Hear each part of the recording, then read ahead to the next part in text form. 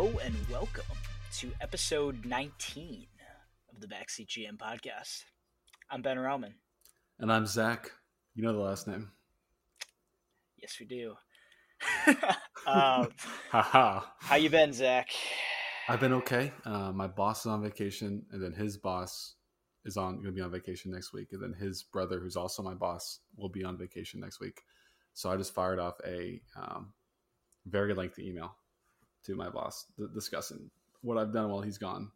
So, but I did a 3-bullet summary, and then I did like a 7-numbered thing because he gave me 7 tasks to do. So I told him what I did for each task, but at the top I gave him a tight little review. So he doesn't a tight little, yeah. He doesn't have to. I don't want him to read all the task lists. I just want him to stop at the summary, and then we can talk about it. You're working on the Penske file? Yeah. the Costanza Penske file? Yeah. So what exactly are you looking for? Oh, you're doing a great job, George. Don't worry about it. It wasn't the Penske file. Let me research. Yeah, that's what it was. It was the Penske file. I don't think it was Penske. Penske's a pole in Fenway Park. I literally just looked it up. Oh, okay. Penske. Oh, it is Penske. He's like, wasn't that the episode where he's like trying to hear the instructions from his boss, but his boss goes in the bathroom stall and he doesn't want to follow him in there. So he's telling him about it while he's in the bathroom stall, but George doesn't want to go into the bathroom with him, so he misses the entire instructions and he's too afraid to ask again. And then he just sits at his desk and goes through his accordion file. Twiddles his thumbs. Yeah. Maybe takes a nap underneath. Yeah. But yeah, let's get right into the Kevin McHale, the part of the show where we talk about a beer that we've picked and popped this week. Some crafty hops with sneaky athleticism. Zach, would you like to go first? I would. I recently moved. That's also another life update. And the Total Wine nearby probably has the biggest craft beer selection I've seen, personally. I'm not saying it's in the world or in Houston. I'm not saying I found the world's largest, war chest of craft beer, but it's the largest I've seen. And that's not saying nothing. So they've got a bunch of old Bell's releases that I picked up. Some 512 Magnum. Some Magnums. Glasses, yeah. Wow. The only Magnums I have in my apartment. But I guess the one I'll zero in on, those will be coming up. And then also St. Arnold's releasing a stout pretty soon. You're zeroing in on it? Like an NBA team during the draft? Yeah. Whoosh. It's on my big board. We got a lot to talk about. I'm dawdling here. Solarized by Odell, and we always get hyped about their double IPA releases, but limited releases, and this is a yuzu flavored double IPA. I've never had yuzu before, but my mom recommended me to take yuzu for pain management. So really, I'm having the best of both worlds here. That's great. Yeah, it's like a tropical blast. It's like imagine if a pineapple and a mango and a guava and a jackfruit had a baby, and that's what I would describe yuzu as in this beer form. So it's very, very refreshing. Can't even taste the alcohol. It tastes almost it goes down like orange juice. So it's dangerous. Like orange juice. Yeah, it goes down very smooth. Really? Wow. Yeah. Well, for my Kevin McHale, I'm hearkening back to a beer that I had. Hearkening back to the context will be clear soon. To a beer that I had during Game 3 of the Bucks Nets series. I was at a beer garden. Went with my friend. We were watching the game, and I had this Belgian Pale Ale called the Powell Kwak. Pow is in Pau Gasol with a W-E-L attached to the end. Kwak, K-W-A-K. But I'm hearkening back to this. I want to tell a little tale of the Powell Kwak.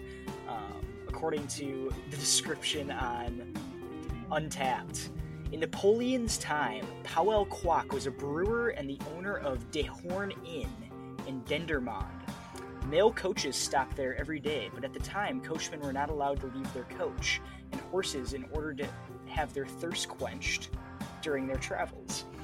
As a result, the inventive innkeeper had a special glass blown that could be hung on the coach, and the glass that you have looks like it's got like a big ball at the end of it, and it's like skinny like a test tube, and then it's got like a tulip at the top, like a tulip glass shape at the top.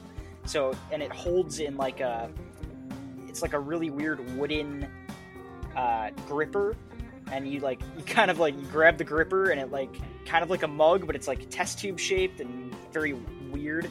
But I thought that was a very interesting story of the old Napoleon era.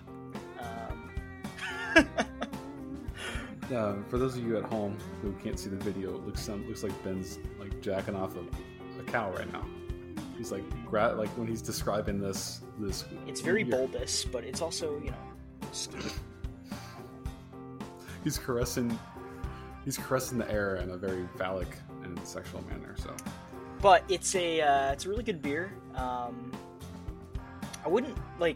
You wouldn't think of it as a pale ale by the taste. It's kind of like banana and licorice, and spice. All right, what are you, 12? Leaves it's like spicy licorice and banana flavors, some coriander. It's super good. Sounds complex. Very complex. It's almost like a Belgian Hefeweizen more than a pale ale, but it's called a pale ale. Big fan of that. Give it like a 4.0, I think. Sounds like it's got a good mouthfeel. Pretty solid. Definitely good mouthfeel. Let's go to our airballing of grievances. The part of the show where we talk about something we need to get off our chest this week. Shout out to George Costanza. This episode 25/30, and we're just now giving him a shout out. And I'm interrupting the podcast. I'm sorry. It's episode 19, and we just talked about him in our intro. So yeah, I'm sorry. I don't know why I said that. How about you finish your bourbon and call it? It's not bourbon. It's scotch. Okay. Zach, what is something you need to get off your chest this week? Well, I won't, dawdle like I've done this whole entire podcast. Yeah, we want to talk about basketball. It's actually happened, right? But and it's late, and we both want to go to bed at some point. But one of us do. But I want to stay up late and sit on my balcony and listen to the rain. But anyway, my airballing grievance is so today Stephen A. Smith. I haven't listened to Stephen A. Smith in a long time, but it was blowing up Twitter. It almost melted Twitter down, even though it didn't. And he was talking about how Devin Booker is turning into the next Kobe. And there's a lot of parallels. I love Devin Booker. I mean, I don't know if you guys know, but I'm a very big Kobe fan. I've got like 11 pairs of Kobe's, got a couple jerseys. I'm a huge Kobe fan. And the mentorship that Kobe had with Devin Booker and how he told him to be legendary, and Devin Booker writes "be legendary" on his shoes before every game, and he wears Kobe's, and his game's sometimes very similar to Kobe's. It's just my airballing grievance here is just sensationalizing everything that happens in the NBA, and comparing it to trying to find a place in history where this event happens. And sometimes every event is its own history pocket, and it doesn't have to be compared to something in the past. Mm-hmm. Just because I wipe my ass and pick my nose doesn't mean I need to be compared to, like, I don't know, a licorice stick that was invented in 1945. That wiped its ass and picked its nose? Right. Just because that happened doesn't mean that I'm automatically compared to that. So, yes, Kobe and Devin Booker share a lot of similarities, but when Stephen A. Smith says that Devin Booker is the next Kobe, what does that even mean? It's like their games, they have some similarities, but like Kobe was way more athletic. He was a way better defender. Like, exactly. I mean, some of their footwork is really like, it's similar. They have both had good mid-range games. Their mid-range was better than their 3-point shooting often, which is a little bit similar in some ways, but it's like, you don't have to compare a young player to an all-time great just because he's, doing well. You can just let him be him and let him write his own legacy. Exactly. And Devin Booker is playing like 2007 Kobe. He's not playing like 23-year-old Kobe who's already won 3 championships at this point. And yes, Devin Booker hasn't played with didn't play with Shaq, but at Right. this same age, Right. Kobe's had 3 championships and has played in 3 finals. So just to compare the two like that, and Devin Booker may win a finals this year, but exactly what you said. Yeah, their games share some similarities, but he could say he's the most Kobe-esque player we've seen at his age. Maybe we can argue that, but I just don't like, and then I think the point's been made. Is just, and not just this one example, but other examples is not everything that happens in the NBA needs to be compared to something historic. Like Trae Young doesn't have to be Steph Curry. No, he doesn't. It's exactly like that. It's like you don't need to compare these up and coming stars to players that have come before them. And last thing, do we want to compare Chris Paul to Stockton and Kidd, and then talk about their legacies? That Chris Paul is now in the Western Conference Finals. Yeah, we can do that because Chris Paul. Better. Pause. Better than Stockton? Yeah. No, and it's not close. It's Ben. Zach. No. Yes. Do you know how many games Stockton's missed in his career? I don't care. Do you know he's missed 20 games in a 20-year career? Okay. Do you know how many more assists he has than Chris Paul? Okay. Do you know for a got those Jazz assists for a 10-year talking stretch about last episode? There's a 10-year stretch. The home court advantage scorekeeper's assists. No, there's a throwing it down to Malone in the post where he was averaging 18 and 13 every single night. They're both comparable defenders, and also Stockton's the all-time leader in steals. He's the all-time leader in assists. No one's ever going to break his assist record. And he's played in 2 finals, something Chris Paul hasn't done yet. So, in a very tough era, especially in the Western Conference, when you had the Sonics, and you also had the Lakers when he was, and you had the Trailblazers as well. So, Chris Paul's a hell of a player. He's a top 3-point guard, in my opinion, maybe top 4. Yeah, Magic. If he's top 3, then Stockton's not better than him. Well, I when I said top 3, I forgot Steph. Steph's a point guard, and Oscar. You got. I mean, you have a top 5. I say it goes Magic, Steph, Paul, probably Stockton after that. But I got Oscar Robertson. That's just mine. I have Oscar Robertson over. Oscar's up there too. Oscar's definitely up there. I have it as Magic, Steph, Oscar, Stockton, Chris Paul, in my opinion, for point guards. I just think Stockton's better. I definitely wouldn't have Oscar in front of Chris Paul, but wow. Yeah. All right, let's move on. We'll talk about this another time. But I was looking at some old stats and the way Stockton played. And anyway, but also Stockton's an anti-vaxxer, so I don't know why I'm defending him. Yeah, I don't Carry on. What's your? This is a very odd time to defend John Stockton. Stockton Malone leaving behind a legacy that can. Interesting that this is the hill that Zach's dying on. Less than a week after Stockton was a bad man. You ask any player in the 80s and 90s, Stockton was a bad motherfucker. Of course he was. He's a top 4 point guard ever. Yeah. All right. Let's go to my airballing of grievance this week. Yes. So there's some young stars recently in the news, and not for the reasons they should be. Let's first talk about the Zion Williamson thing, and then we'll move on to the Luka thing. But so Stan Van Gundy was recently let go from the Pelicans, and then there was a news leak that Zion's family wasn't happy with the city that Zion is playing in, which of course led to all kinds of speculation about, is Zion going to stay in New Orleans? Is he going to New York? Because one time he said he likes playing at Madison Square Garden. And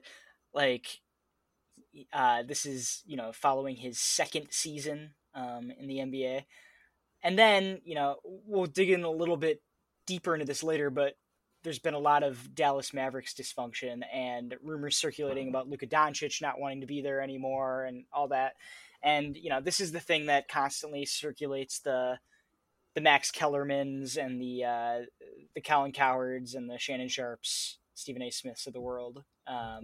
It's the number one thing on all the talk shows when, there's some actually good basketball being played in the playoffs, and we have some of the greatest, playoff games and series in recent memory, and that's being overshadowed by will young star entering year 3 leave his team in a couple years. Stupidest part of the NBA discourse every single year. It's always something. It's always, will Giannis leave? Will Luka leave? Will Zion leave? Will Ja Morant stay with the Grizzlies through his contract? Like, dumbest thing ever. I fucking hate it. We need to do better. NBA media needs to do better. I think I agree. I mean, if there's tangible rumors that the guy wants to leave, let's talk about it. But let's not just write hit pieces and try to move stars to different places. Like, are we going to ever see a Kobe and Duncan where they stay 20 years? Maybe Giannis will do that, but Zion is entering year 3 of his NBA deal, and it's a rumor about a family member not wanting him to be in New Orleans or not liking New Orleans. Like, that is a huge stretch. It's a huge stretch, and the fact that it gets catapulted into number 1 in the fucking news, stupid. It shouldn't even be a conversation. He can't leave. He's under contract. He's a young guy. He doesn't have the leverage yet. Absolutely. If he doesn't want to play, he can just sit out the next 2 years. Well, then more power to him. Then he's at an all-time low, and he won't get paid as well. You don't think anybody's going to pay him?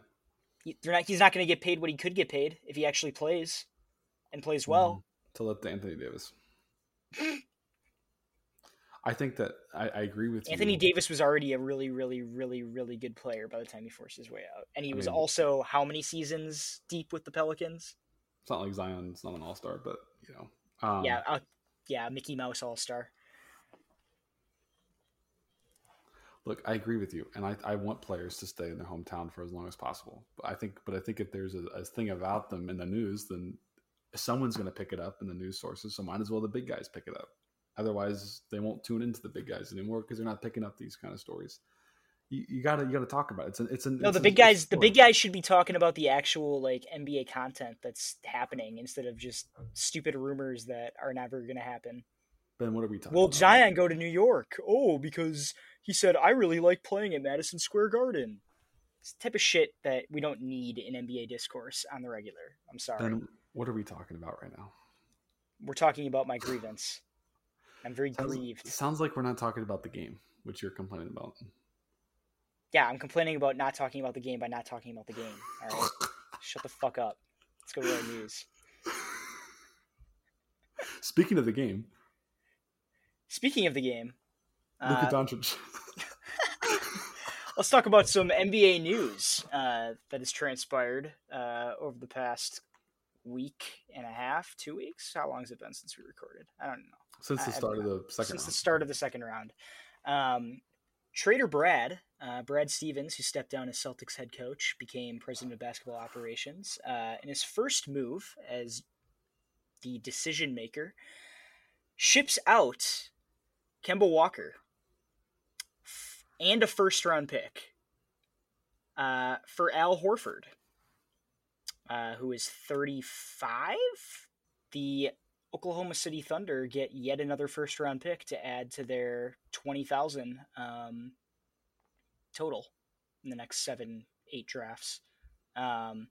So this is in a long line of moves for OKC. It started off with them trading Carmelo Anthony in a first for Dennis Schroeder, who then they flipped for Danny Green in a first, for Al Horford and a first, for Kemba Walker and a first.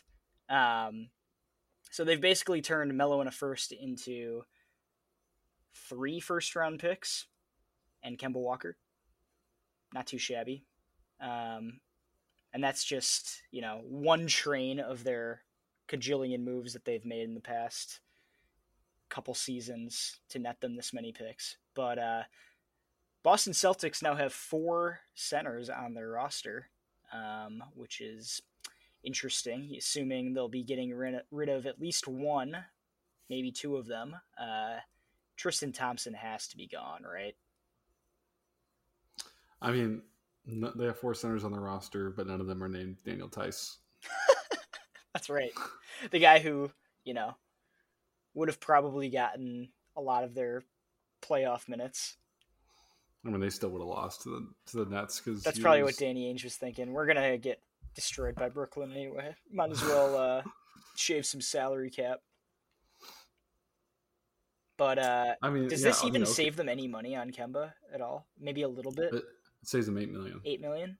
because I think Kemba was making 35 and then Horford's making like 27. It's like some numbers like that, or Kemba's making 31 and Horford's making 23. It's like 8 million ish. Celtics stay making moves to get under the tax while they have two young stars they're trying to build around.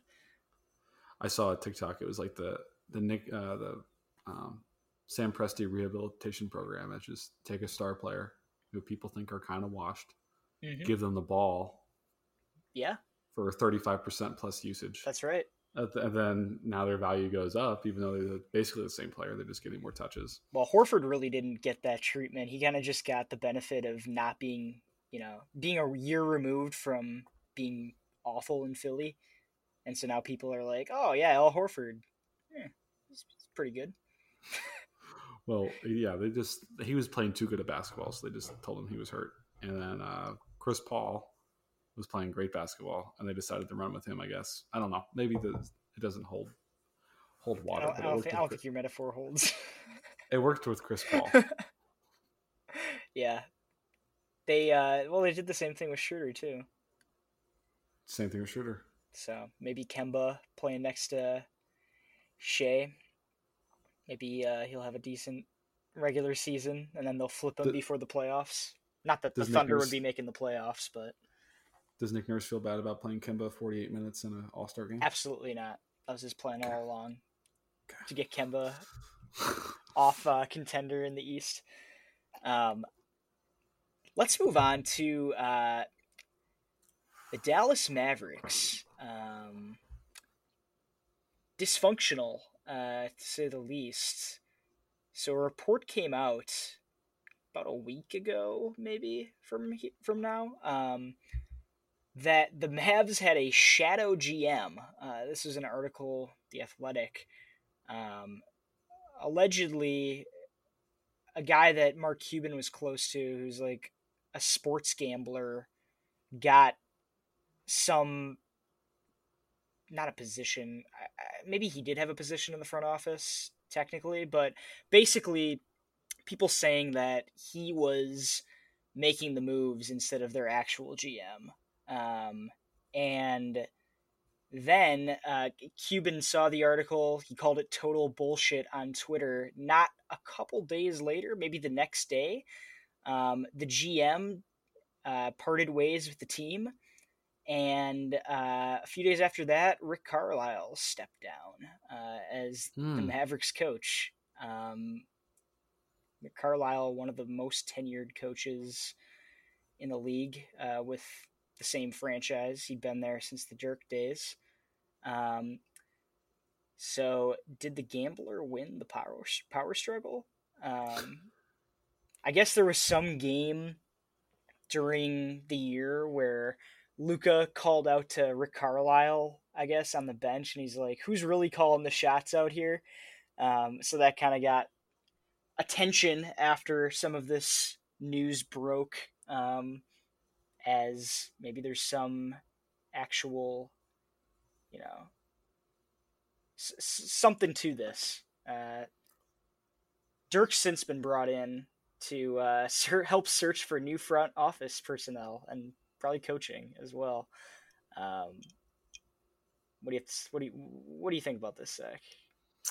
I don't know. You'd think, I don't know Luka's relationship with Carlisle, but you'd think if it was good, you'd want to keep them together for as long as possible. Well, I don't think it was the Mavs' choice that he stepped down. No, I know. I'm saying, like, you'd think they'd have a conversation before he steps down, and you say, like, this is what I want in order for me to stay. And if they weren't able to, maybe the conversation didn't happen, but if there was a conversation where, hey, I need this, this, and this if I want to stay, and they said no, then that's, I don't know, you'd think you'd want to keep them together for as long as possible because the NBA coaching market's pretty dry. Yeah. It isn't now because you have Terry Stotts and Carlisle, but before, outside of those guys, it's not a lot of guys sitting around unless you want to get what's his name? The old Nuggets coach, George Karl. Uh, Want to bring him out? Definitely don't want to do that. Don't want to do that. Not a guy who gets along with his star players very well. No.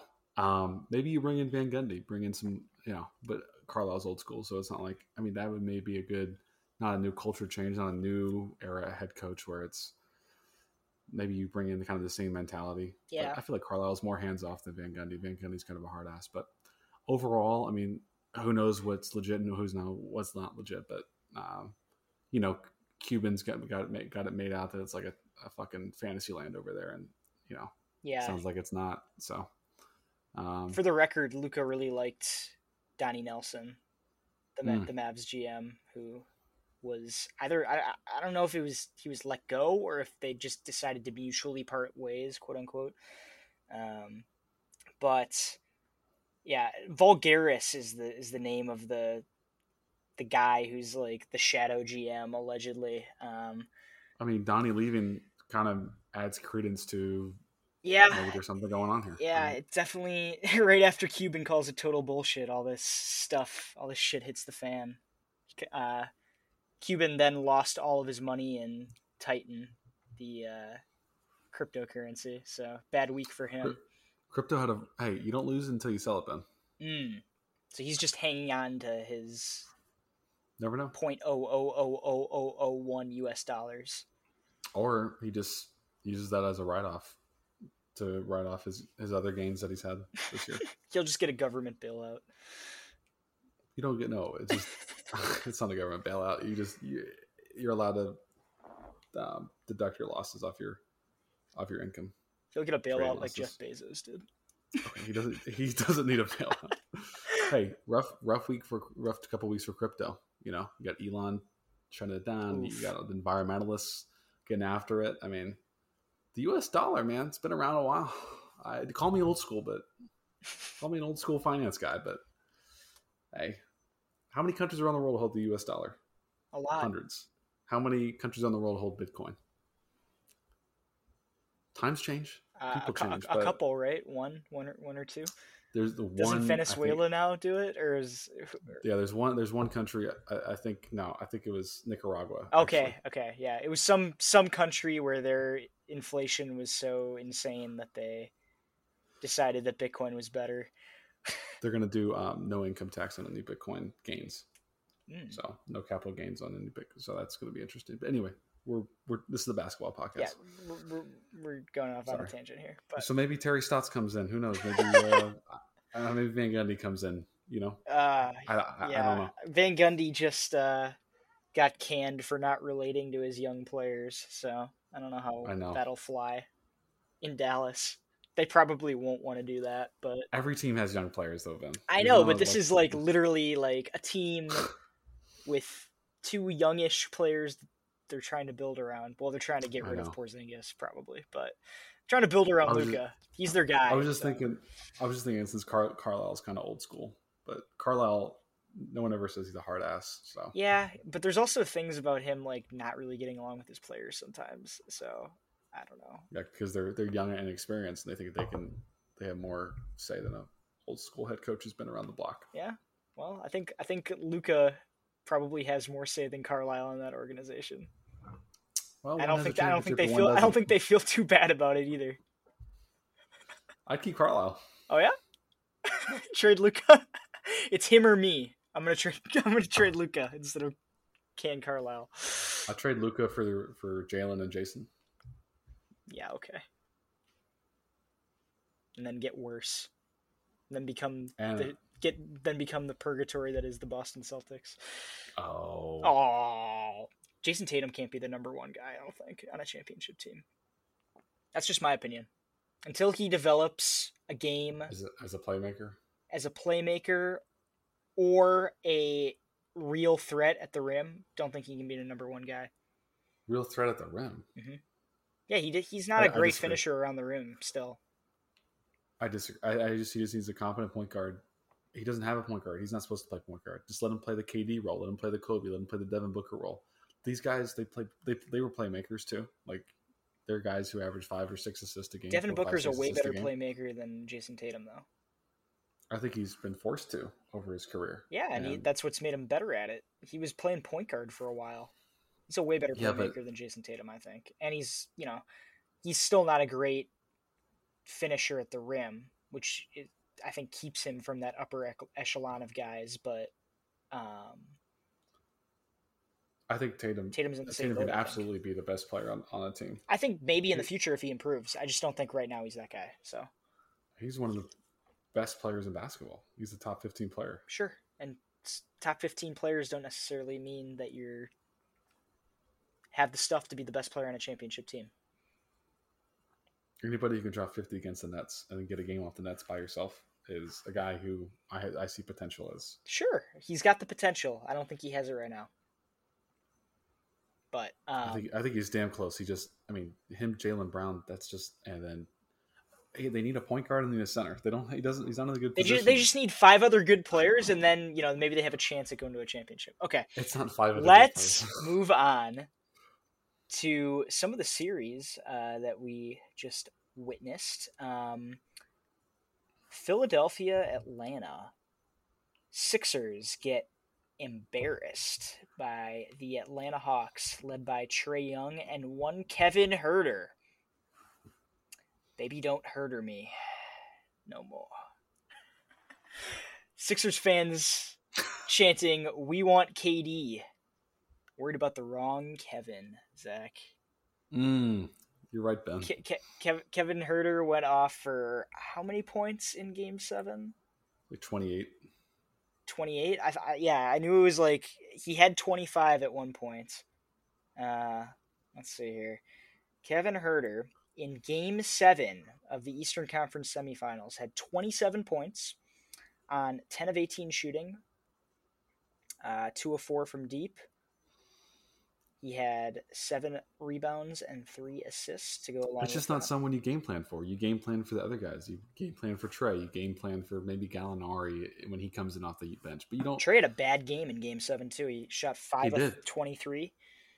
Yeah, he had a good amount of assists though, I think. But you don't game plan for a Huerter and all that. But after a while you do. After a while he gets hot, then you adjust. Mm-hmm.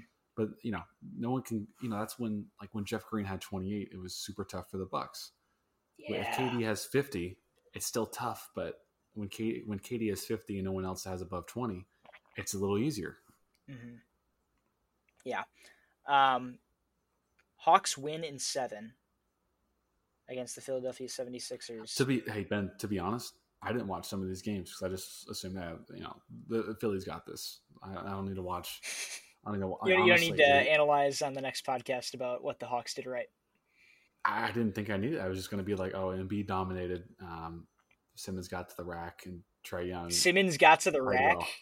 Well. What are you smoking? I was saying I was expecting it to be like that, but it wasn't at all. And it was one of those where you'd watch one game of basketball, it was a good game. Or the Hawks and Sixers would play at 6:30. I'll make dinner during that time, then I'll watch the real games after. The real games. I thought it was. Your apology will be as loud as your disrespect. So. Hey, we both said if Embiid is healthy and playing, we don't know how healthy he was. I don't know how healthy he was. He was playing on a meniscus injury. He was dropping 35 a night, and we said if he played every game, we'd say Sixers in 6. That's right, we did. I was 3-1 in my series predictions. That was the one series I got wrong. You picked the Nets, though. No, I picked the Bucks in 7. Remember on our latest podcast. In the first round, you picked the Nets. I did, but then I said I changed my mind after I saw the first round, and you said I was free to change my mind. I have it in audio format. I did. You can go back. It's just interesting you doubted the Bucks against the Heat. Is really all. I didn't doubt the Bucks against the Heat. I said Bucks in 6 for the culture. Yeah. I don't think anybody was expecting a 4-game sweep of that series. In any case, let's get back to the series that we're talking at hand instead of you delineating all of my predictions and all my Okay, so I think right here a lot of people are criticizing Doc Rivers, and do we want to save this for Noah's question? Yeah, well, we can talk about it a little bit, but yeah, we have a mailbag question asking about Doc Rivers. But I'll just do a teaser for that. A lot of people are criticizing Doc Rivers. Embiid had 8 turnovers. Embiid lost the ball down 2 that led to a transition dunk, and Ben Simmons passed up a shot. Yeah, there was 4 minutes to go in the game, so a lot of people place, or 3 minutes to go in the game. A lot of people place emphasis on the Simmons shot. I think the Embiid turnover was a little bit worse, but Embiid played a hell of a series.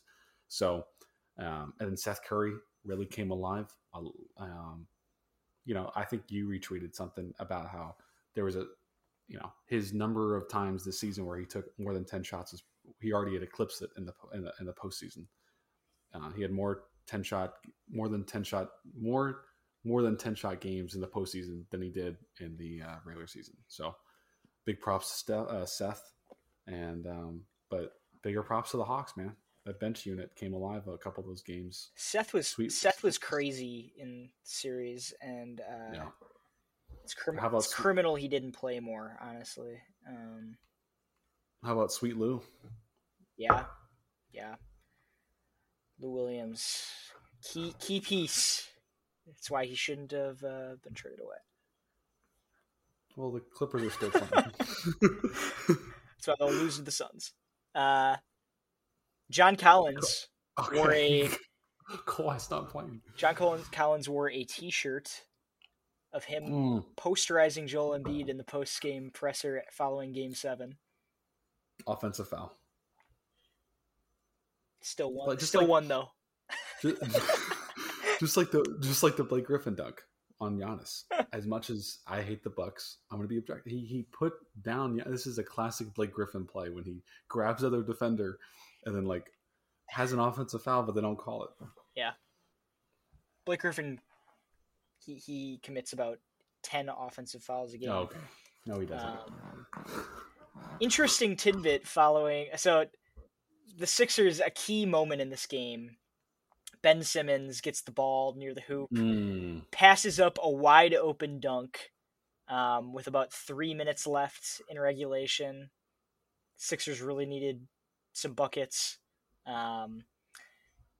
He scored 8, 6, and 5 points in the final 3 games of the series. I believe he had 3 field goal attempts in fourth quarters spanning the entire 7-game series. 3 field goal attempts. Joel Embiid is quoted after the game saying, "I think the turning point was when we passed up an open dunk and got 1 free throw." Yeah. That's a tough look if you're a Philly fan. There's a reason why Kendall chose Booker over Simmons. That's right. Doc Rivers even said in the postgame, he was asked if Ben Simmons can be a point guard on a championship team. And he said, "I don't know." First of all, bad question. Ben Simmons is not a point guard. He's a point forward who was miscast for the first however many seasons of his career. They finally started getting away from it this year a little bit more, but the Sixers never figured out that he can't be the lead initiator in your offense. He is better cast in a Draymond Green secondary facilitator type role, I think. Put him next to a floor spacing center and a point guard who can initiate the offense and be the primary ball handler, you might have something. So you're saying they should have traded for Kyle Lowry? Yes. I mean, they probably would have had to trade. They would have had to give up Simmons to get Kyle Lowry, probably. Oh. Which, at this point is fine. Well, take him. At that time, no. At that time, it was more questionable. Now, in hindsight, it looks he bad. Did only average 14 points a game this year. It's not like... I think... He's a regular John Stockton. Third best point guard in NBA history, according to you. Okay. I don't count Steph as a point guard, in my opinion. But he is a point guard, so he has to be listed as a point guard in the all-time rankings. Steph just isn't a point guard. Steph's as much of a point guard as... Okay, let's get back to Ben Simmons. Okay, sorry. So what Doc Rivers said about Ben Simmons is abhorrent. I mean, you can't say that about your player. And also, just the game before, he did a complete 180 from the game before when they were like, "Hey, is Ben Simmons going to be starting in Game 7?" He's like, "Come on, what are we talking about here?" And then after Game 7, I don't know. It's not like he played any different than he did this whole postseason. So after one game, all of a sudden, Doc does what did Doc think he was going to drop 20 and 20 in Game 7? Mm-hmm. It's not like he's all of a sudden a different player in Game 7 than he was in 5 and 6. Or now since the series is over, he doesn't give a fuck and he's just going to he doesn't care. Yeah. It's probably worth noting that Doc Rivers throughout the season has staunchly defended Ben Simmons. And said, you can't criticize him, basically. And now after Game 7, motions running high, Doc lets one slip in the post-game presser, I guess, but his true feelings. We've talked about Doc Rivers. How about Nate McMillan? How about him? Reinventing himself, reinventing the wheel. He goes from one of the lowest 3-point attempt offenses, manning that, to the highest in the league. And, he turns a team that didn't make the playoffs last year. Granted, they didn't have nearly any of the pieces they have this year, but give them credit. They made the Eastern Conference Finals, knocked off the number 1 seed in the East, no matter how badly they shit the bed. That's quite the accomplishment. And when this Hawks team is formed, you think, well, they're getting pretty dangerous, but they don't have any defense. Mm-hmm. They have a bunch of shooting. They got a bunch of guys who can spread the floor for Trey. And Capella's been huge for him on defense and rebounding. So I think, they tightened up their defense. They started playing more cohesively on offense, and they got a bunch of pieces that can get hot, Yeah. So I think it's really important to have those type of shot creators that can create your own offense. That's a very, it gets talked about as a really important thing, but I think it's just underrated how important that is. And the Hawks defense, give it credit too. Like it definitely has improved a lot, especially in the playoffs. It had the most improved player looking like, what's his name? Looking like Jahlil Okafor. I was thinking Taj Gibson, but I couldn't think of the name. But Jahlil Okafor works perfectly too. Hey, give Taj Gibson his flowers. Let's move on from the Sixers-Hawks series. The Milwaukee Bucks. Oh, sorry. One thing on the playmakers, on the guys willing to take shots, or guys that can shoot. It's also guys who are willing to take those shots, because you saw, the Nets. Harden passed up a late game shot, gave it to KD. So you can have guys who can make plays, guys who can make shots, but guys who are willing to take shots. Yeah. Harden, I'll give him a pass because he's hurt. I won't. I can't wait to talk about that. But oh boy. Just in general, maybe not Harden specifically, but in general, you can have guys who are willing to who can make shots in the regular season at home, up 15 in the fourth quarter, but guys who can do it in the Game 7. And obviously, that's great. Yeah, we alluded to it before, but my Bucks in 7 prediction holds true.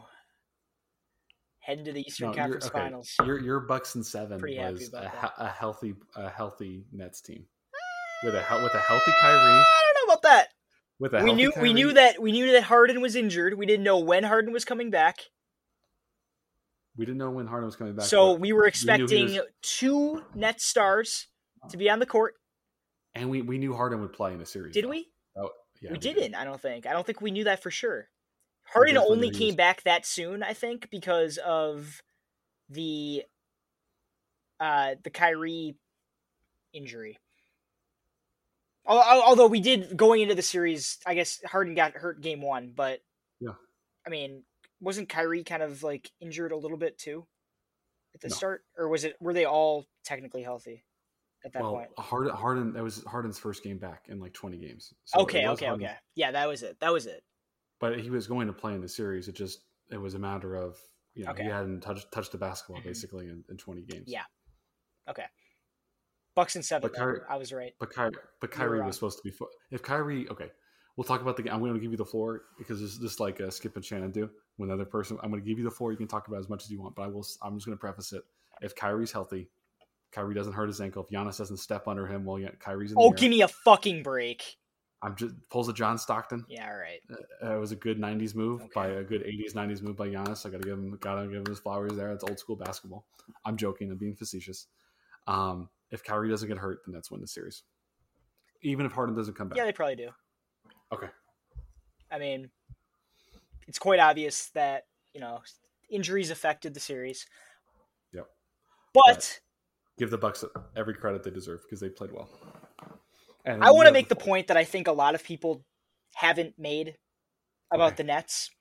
Let's go. I want to hear it. When they assembled this big three, it's not like these players didn't have injury histories. It's not like, they played most of the season without at least one of their best players. That's right. So when you assemble a team like that, you're banking on health 100% because if you don't have one or two of those guys, the rest of your roster sucks. And that's how they chose to build the team. They had Kevin Durant, they had Kyrie Irving, they chose to trade for James Harden, which of course you do.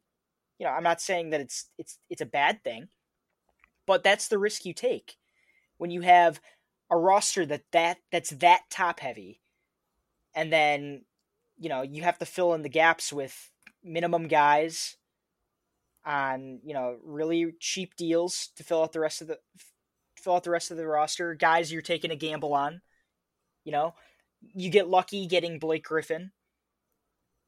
Bruce Brown was a nice pickup for them, but at the end of the day, if you don't have one or two of your top stars, if injuries happen, and they happen every year, it's not like this is the only team in the playoffs that have lost people due to injury. You have to be able to overcome that. You have to have a roster construction that's conducive to that. As long as you don't lose your best player, obviously. Like any team that loses their best player is probably going to lose, and that's just the fact of life in the NBA. But they lost two of their best three. They did. But they had at least one of their best three, or they had at least two of their best three on the court during every game. Like one of them was, hobbled slightly, and he got better as the series went on. He was definitely hobbled in game 5 when he first came back, and then he slowly got better. Never was 100%, obviously. But, still James Harden. And then you have Kevin Durant having the best series of his life in the playoffs, probably. He looked like the best player in the world out there, and he is the best player in the world at this point in time. Absolutely insane series by KD. And I'm not going to tell you you're wrong, and you raise great points, but I'll raise you this. I mean, they have Joe Harris. Sure. They're paying him a hell of a lot of money too. And they didn't expect him to. I mean, game 1, he was hitting a lot of shots. And then after that, I don't want to hear excuses about role players not hitting their shots, because that's happened with the Bucks every single year. Okay. But Joe Harris, I think, is a little bit more than a role player. No, he's not. He's a role player. They paid him a hell of a lot of money. I don't care. He's still a role player. You call starters role players. He's a role player. He's a role player. Brook Lopez is a role player. He's probably getting paid more than Brook, I think. Yeah, I think he is. And he's a shooter. He's literally just a shooter. What else does he do? That's a role player. He drove in Kyrie's absence. Oh, come on. I think it hurt him trying to change his game a little bit. But regardless, also Dinwiddie tearing his ACL. They didn't expect that. Imagine having Dinwiddie in the series. But they didn't have Dinwiddie for when did he get hurt? Like he played like 8 games, then he got hurt. Right. I'm saying like when you built and they were still the second best team in the East. I know. I'm just talking about. I know. I'm saying. I know. I get the point you're making. They had a lot of injuries, but yes, I'm saying when they built the roster, it wasn't just those 3 guys. It was they also had Harris and they had Dinwiddie, and at the time they had Jared Allen and they had Karis LeVert, and then you give up those 2 guys for Harden. And think about Harden's injury history, pretty minimal. Like Harden's one of the most durable stars our league's seen in recent memory. Like Harden's one of the most available players there was. Harden played so many games this year where Kyrie and KD were hurt, and he was winning those games. So he did, but Kyrie's had injury history. Kevin Durant's had injury history, and KD coming off, an Achilles tear, and then playing like this. Oh, but yeah. I think KD and Kyrie combined for like 60 games this year. No, Kyrie played like 50 games, and then KD played around 35. But you're right. KD and Kyrie's injury history is. And that was the Is original two that they built the roster around. So it's I was like, just about to say, yep. I mean, Harden was a late add. If they don't have Harden, they're a 6 seed Absolutely. because they played 20 With games. the amount of games that each of the other two played, like, yeah, Yep. absolutely. Okay, So go ahead and talk about the series. the Bucks As a Bucks squeak one out against the Slim Reaper. Literally coming with his, what do you call it? The scythe, knocking on the door. The series. So I guess just to give it a recap, Bucks start out the series awful. Yeah. They look terrible. They look disjointed. Game one, it was relatively close, but they didn't play well. Game two, they get blown out. And then game three happens, and I believe that's the game that Kyrie got injured, right? Yes. Yep. And the Bucks get a grinded out win. They barely win. Drew Holiday, I think he makes a layup with seconds left to ice the game, but he didn't have a great shooting game.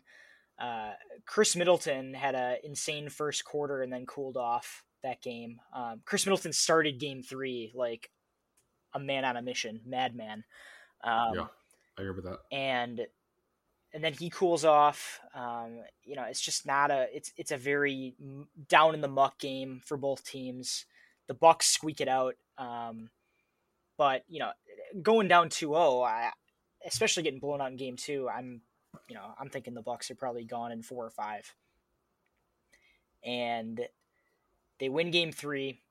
I'm still not super confident. And then they win game four. I think game 4 they don't have Harden or Kyrie. They lost. Yes. And you guys beat them by like 20. Kevin Durant was basically by himself. Oh, no. They had Kyrie for game 3 because I think Kyrie got hurt in game 4. And then they played part of game 4 without him, and that's when they pulled away with KD. Yeah, that's correct, because I was at the Deer District, and I remember when Kyrie got hurt. So he got hurt, I think it was second half, like beginning of the second half, maybe midway through the third quarter, and then the Bucks started to just absolutely dominate the Nets in every facet of the game. And KD, he looked tired, he looked gassed, and who can blame him? Like, he's literally carrying the load of the offense every time they go down the court, and they have PJ Tucker on him. PJ Tucker showing his value. I don't think I think it's safe to say the Bucks do not win this series without PJ Tucker. Yeah, as much as people clown PJ Tucker for, oh wow, he held KD to 50. I mean, there was a tough 50, and he's with him every step of the way. He's also huge mentality guy. Yeah. He's giving you guys a bunch of energy. Absolutely. He was on the Rockets. He was. Yeah, he's a huge, huge locker room presence for them. I think he's got the experience. He's been there. He's been there when it hasn't worked out, obviously, with the Rockets. But he's been a great defender throughout his career. I mean, dude, imagine if you had Ersan on him. Like, I'm exaggerating, but imagine like if you don't have him, who do you put on him? Especially if Dante goes down with this injury. That's it's a huge the Bogdanovich deal looms large this season for a lot of reasons. Imagine if he was going against Bogdan, dude. Bogdanovich, obviously the deal falls through at the beginning of the year. The Bucks miss out on him, end up signing DJ Augustine, and then signing a couple other guys after that. The Bucks end up dealing DJ Augustine and DJ Wilson at the deadline for PJ Tucker. With Bogdanovich, you don't trade Bogdanovich, obviously, for PJ Tucker. So I think the Bucks lose this series if they have Bogdanovich instead of PJ Tucker. Like, I seriously think, I don't think the offense would outweigh the defense. KD would get 65 instead of 50. Yeah, I mean, I just don't think I don't have the confidence that the Bucks offense would have been able to keep up with the Nets offense if they didn't have a stopgap like PJ Tucker. And I said Bogdan, but it's Bojan, right? no. It's Bogdan. You're right. Bogdan plays Bojan is the Jazz guy. Bojan is the Jazz Bogdanovich. I feel like Barkley right now. Yeah, you're really showing your Barkley roots. Oh no, it's Boban. Yes, it's Boban Bogdanovich. No, Boban plays for the Mavericks. Yes, I know. Okay. KD has the best series of his life. Oh my god. Still, PJ Tucker showed his worth out there whenever he was matched up against him. KD hit his shots, but PJ Tucker, he limited his efficiency in some of the instances he was out there. He made life difficult for him. Made life difficult, but on the other hand, didn't at the same. It's like I can't. You can't stop him. Did. You can't stop KD. You can only try to contain him in certain instances, and even then, it probably won't work. But that being said, if the Bucks had anyone but PJ Tucker matched up on him for most of that series, game over. I agree. And every time Drew was on him, he'd just back him down, shoot over him 6 foot out. Yeah. Like Drew's a tough defender, but KD's 7'2", so it's tough. Moving on. It's tough. To I guess bring this home. So, we've mentioned, the Bucks start out 0-2. They win the next 2 games. Game 5. Every opportunity in the world for the Bucks to go up 3-2 in the series. You have Harden, who has probably the worst playoff game he's ever played, and that's saying a lot. The worst game he ever played was when he had 13 turnovers against the Warriors. Okay, but what did he shoot that game? He had 45. Okay. He shot... I don't think he had 45. He shot 2 for 17 or something in this game. Yeah, but clearly limited, no burst.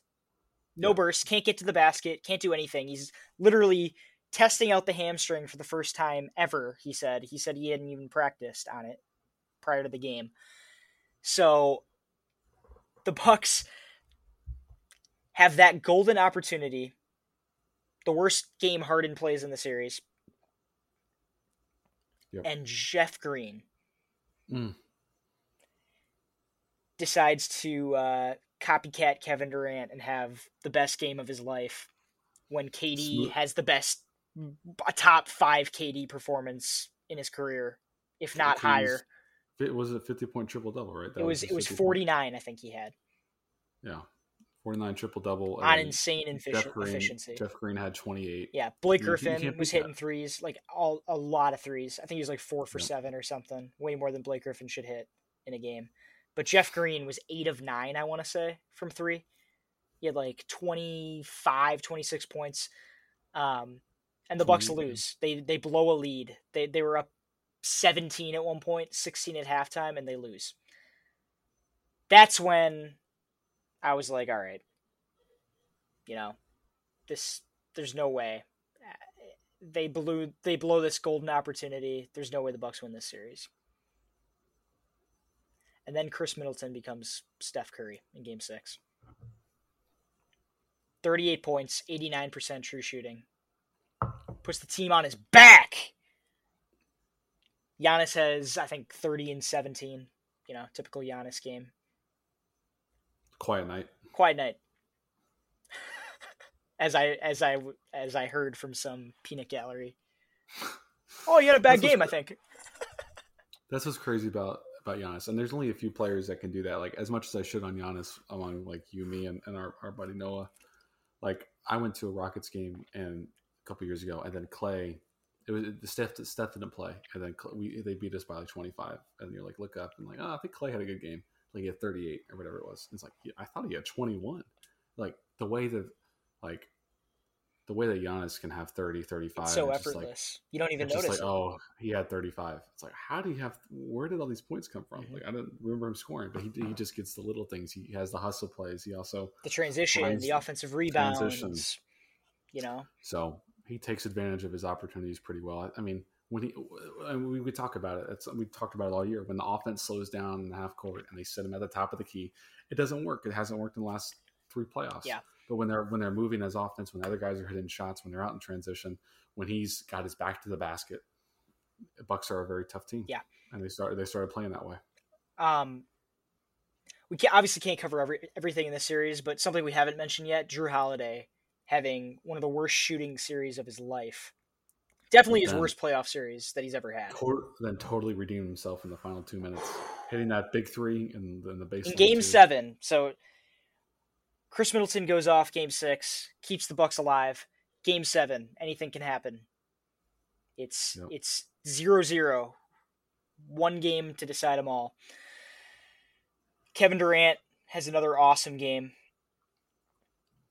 Chris Middleton struggles initially. Jrue Holiday struggles through. I mean, Chris Middleton started to hit some shots in the second half, but Jrue Holiday just struggles the entire game. Giannis keeps them in a position to win the game throughout. Made his free throws. Made his free throws. Well, relatively speaking, he was like 8 of 14. Down the stretch, he was making them. Yeah, I think he started the game like 1 for 6 or 1 for 5, and then he hit almost all of his free throws from that point on. Yep. After Thanasis took him aside and yelled in his ear after he airballed a free throw, then he almost made all of them after that. But Chris Middleton made some huge plays down the stretch, hit some big shots, hit a 3 with a couple minutes to go to keep him in it. Jrue Holiday, with I think it was a minute and a half left, hits a 3. Because dude, the Nets were up 5 with 3 minutes to go, and then the Bucks flipped the script and went up 3. It was an 8-point swing in the matter of I think it was like a minute.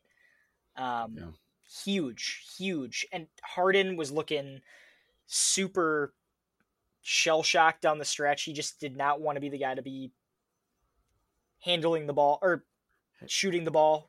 He did hit that banked in 3. He hit the bank in 3, but I think that was what, third quarter, fourth quarter, maybe beginning of the fourth? I think it was like 6 or 7 minutes to go. Okay. Yeah, that was so stupid. I was so frustrated watching that. But Giannis banked in the 3. He did. But that was way early in the game. This was more of like a key stretch type thing. And I was like, oh, wow, they're hitting that. Kevin Durant's playing the way he is. And then the Nets have a chance. They're down 2. End of regulation. Mike Budenholzer's job is saved by Kevin Durant's big-ass foot. KD takes a step back, turn around, over PJ Tucker, gets some separation from Tucker. Tucker recovers in time, but he's just too short. Kevin Durant rises up over the top of him, drills it.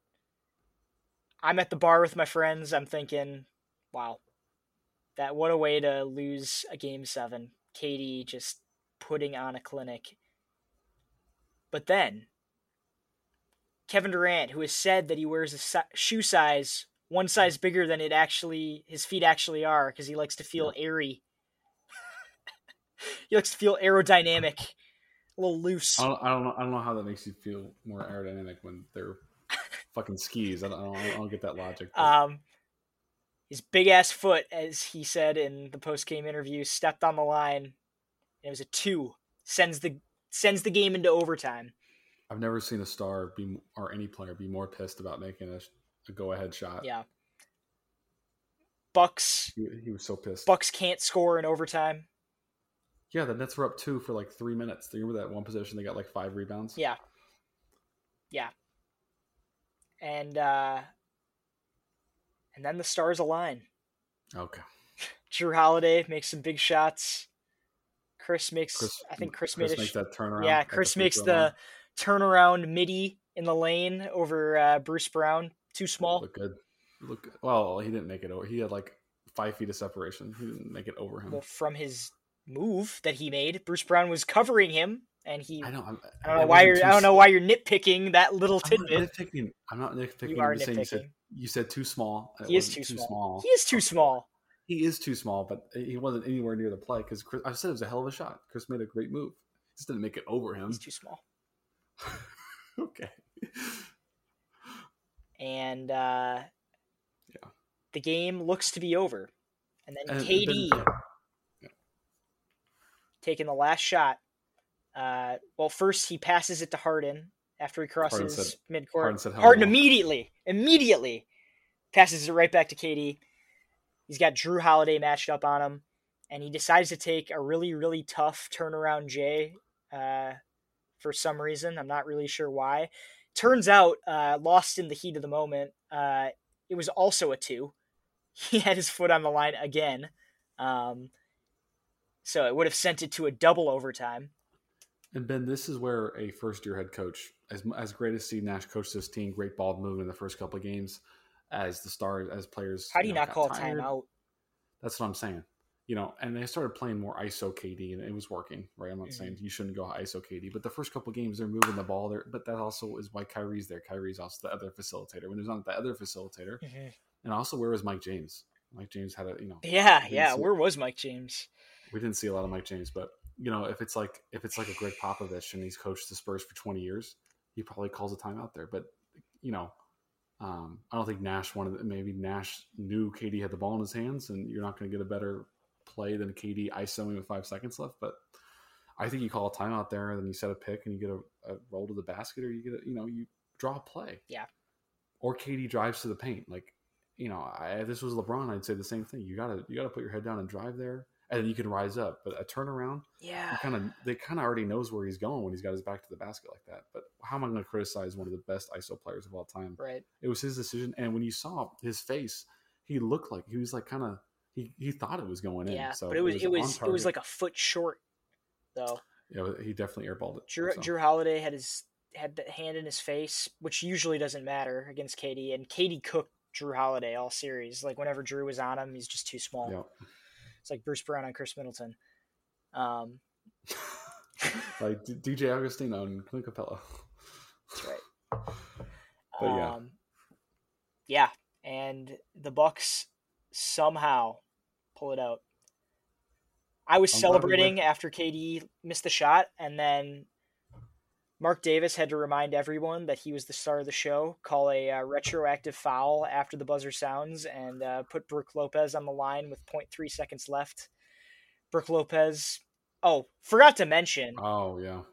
Oh, my God. How did we forget this? The Brook Lopez game-saving block on Kevin Durant, which... And it was redeeming himself after... Redeemed himself after a huge blunder where he, got the inbound with 2 seconds left and passed it out instead of taking the shot.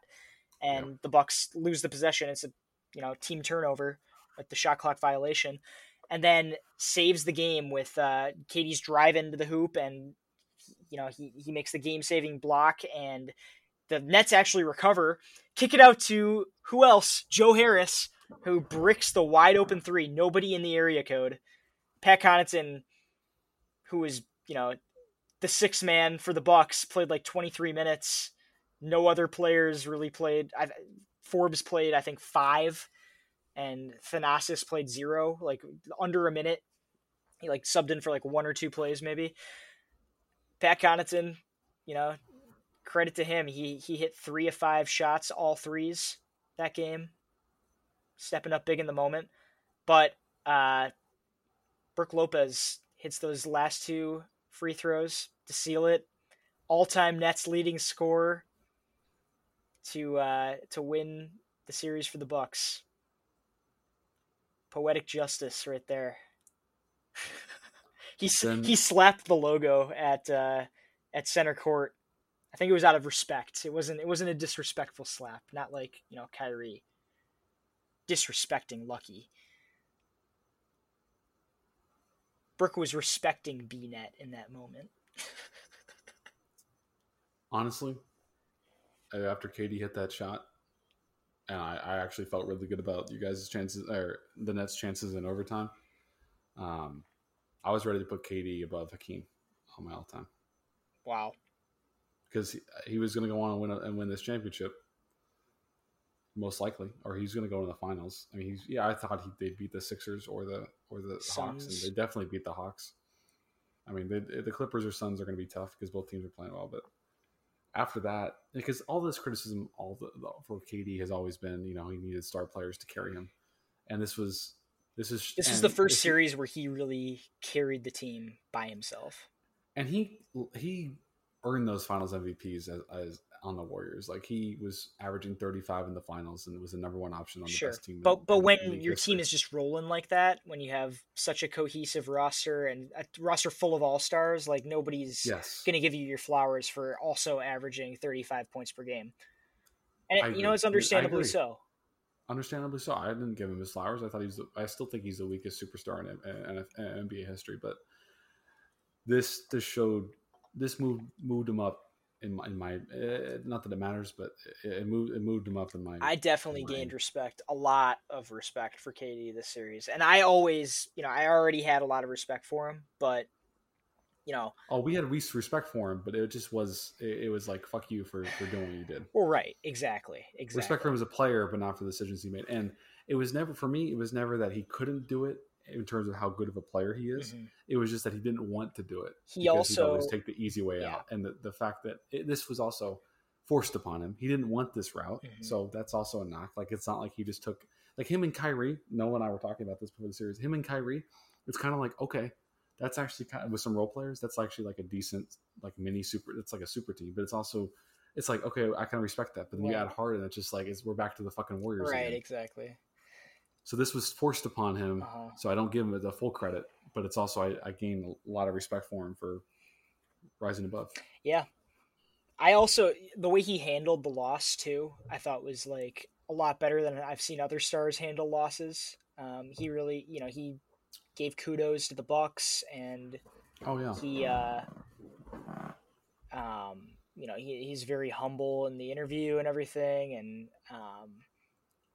even afterwards, I think he went on Twitter today and he tweeted some jackass who was like talking about how this is bad for the NBA, that it's none of the big stars and big markets in the conference finals, and KD fired back at him, which I thought was very interesting right after a loss, and being one of those stars, and being one of those big markets. And basically was like, you don't know what you're talking about. This is good for the NBA, or who cares about your opinion? And to wrap all this up, it was cool to see like KD give the Bucks flowers, and also B Giannis just like 40 points in a Game 7 elimination game. Like, not what I was going to say. What a performance! But yes, also that just giving KD his flowers, saying that he was the best player in the world, it was cool to see that mutual respect. Yeah. But yes, also not to undershadow though, Giannis. I haven't talked about him a ton in this breakdown, just because we've been talking about all the other players and all the supporting cast. But Giannis had a great series ever since going down 0-2. He was putting the team on his back. He's the reason that they stayed in it for 4 or 5 games. He started playing a lot more aggressive, made a lot quicker decisions. Yeah. It was the quicker decisions and not letting the defense key on him. He was, as soon as he got the ball, he knew what he was going to do. Yep. But it wasn't a predictable what he was going to do. He knew that he was going to take it to the hoop. Yep. And then he let his skill, instinct, film to take over. So it was cool to see him do a complete 180 in terms of his mentality. Yeah. So we've spent a lot of time on these two series. We talked for 40 minutes. We've spent a lot of time on these two series, and rightfully so, because they were two, series that got taken to Game 7. This Bucks Nets series, by a lot of people, is talked about as, people are saying it's one of the best playoff series in recent memory, and certainly that Game 7, one of the best Game 7s ever, I think. Definitely top 10 in league history in the playoffs. And, so we've spent a lot of time on this. Let's talk about the Western Conference Series for a little bit here. Suns Nuggets. I picked Suns in 7. I think you picked Suns in 6. No, you didn't pick Suns. You picked Nuggets, dude. No. Yeah, I did. No. I think, you were trying to contradict me. You said Nuggets in 6. I picked Suns initially, and then I said, just to contradict you, I do Nuggets. But my first thing you said Nuggets in 6 for sure at the end, but you might have said Suns first. I did say Suns first, and then I said I'm leaning towards Suns. I think you're leaning towards Nuggets because you a Jokic. But then I said Suns in 7, and you're like, "Wow, you surprised me."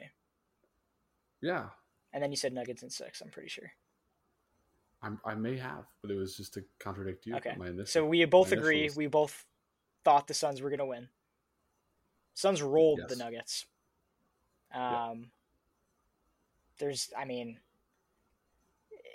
it was I it was bittersweet for me because I love Chris Paul. I also love Jokic, and it was tough to see the Nuggets go out the way they did. Tough to see Jokic go out the way he did. He put up 32, 20, and 10, I think, in Game 3. And they still lost. Michael Porter Jr. wasn't playing, the best basketball that he's capable of playing. And obviously the Nuggets are without Jamal Murray. Aaron Gordon, not really a factor in this series. Non-existent. Especially offensively. And there's really nobody he can impactfully cover on the Suns. I think we talked about this prior last episode, but the Suns have 2 star guards and a center, and Aaron Gordon is best at covering forwards, and he's not great at chasing around those forwards. Like you'd have to do with Jay Crowder, and the Suns just had the personnel to really limit Michael Porter Jr. And credit to Devin Booker, he had a great series, but Chris Paul was really a huge factor in the Suns rolling the Nuggets in 4. He played extremely well. Insert the bonus fry baller into this in this series. Chris Paul, first player with 15 assists and 0 turnovers in a playoff game since Chris Paul in 2014, who was the first player since Chris Paul in 2008 to do it. So, hell of a series for Chris Paul. Jokic got ejected in Game 4.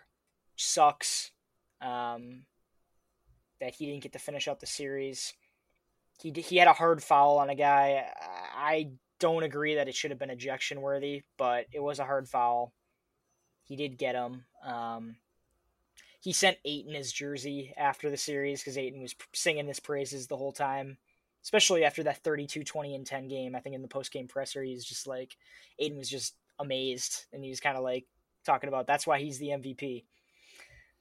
But what do you think about the series? Look, if Michael Porter played like this, if Austin Rivers played like this against the Trailblazers win. I mean, Jokic was consistent from series to series. I can't say anything bad about the way Jokic played. But when you're a center, it's hard to impact. It's hard to play winning basketball when your guards or anybody around you is not playing well. And that's the same thing for a guard too. A guard can do a little bit more breaking down of the defense, in my opinion. But any star player whose role players don't play well, like KD's role players stopped. Like, where were they in Game 7? So I think Blake had 16, or 17. But aside, I don't think anybody scored over 20 in Game 7 for KD. And the same thing for the whole series. Like, you have Austin Rivers scoring 12 points in 2 minutes against the Blazers, and you have Michael Porter Jr. making every contested shot, and all of a sudden that disappears. And it's not like they're taking any less difficult shots. Those Trailblazers were right there, and they're hand in their face in a lot of those. But the Suns are a better defensive team than the Blazers. Oh, yeah. And the Nuggets struggled against the Blazers a little bit in terms of scoring at times. So, yeah. I give credit to Jokic, but I also, like the TNT broadcast mentioned this. It was just, Devin Booker a couple of years ago with Chris Paul may not have been able to pull this off because Devin Booker has matured so much as a player on when to turn the faucet off, when to turn the faucet on, when to defer, when to facilitate, and then when to score. And he's turned into a really good, really complete player, very Kobe-esque. Yeah. I'm just joking. Not Kobe-esque. But because he's not Kobe and Kobe's not him. But I'm a little callback from my airballing agreements. But Booker's a hell of a player. Chris Paul's a hell of a player. And when the Suns are rolling like that, Ayton's grown so much as a player. Ayton definitely is a huge reason why the Suns are playing as well as they are right now. He's just been uber efficient and great offensive player. And the Suns aren't playing iso ball, If they want to, they can. If they want to, they can. Chris Paul can break down a defense still. Booker can break down a defense still. Chris Paul's always going to be getting his teammates involved though, and that's part of the reason why they don't stagnate as much. I mean, they have a slower pace, obviously, because of the style of play that Chris Paul plays, but they're going to get efficient looks every single time. So. And people are moving. They're not just watching Chris Paul. Right. Chris Paul, everyone's moving like the way Rondo, Stockton, Kidd, the way those guys do play. They don't just hold the ball and then pass. Yeah. Everybody's moving to get multiple looks, and if the first look isn't there, maybe the third look's there, maybe the fourth look's there, and they run them so quickly that you can do all those looks in 24 seconds. So, and if those looks aren't there, then you got a Chris Paul mid range that is super tough to defend.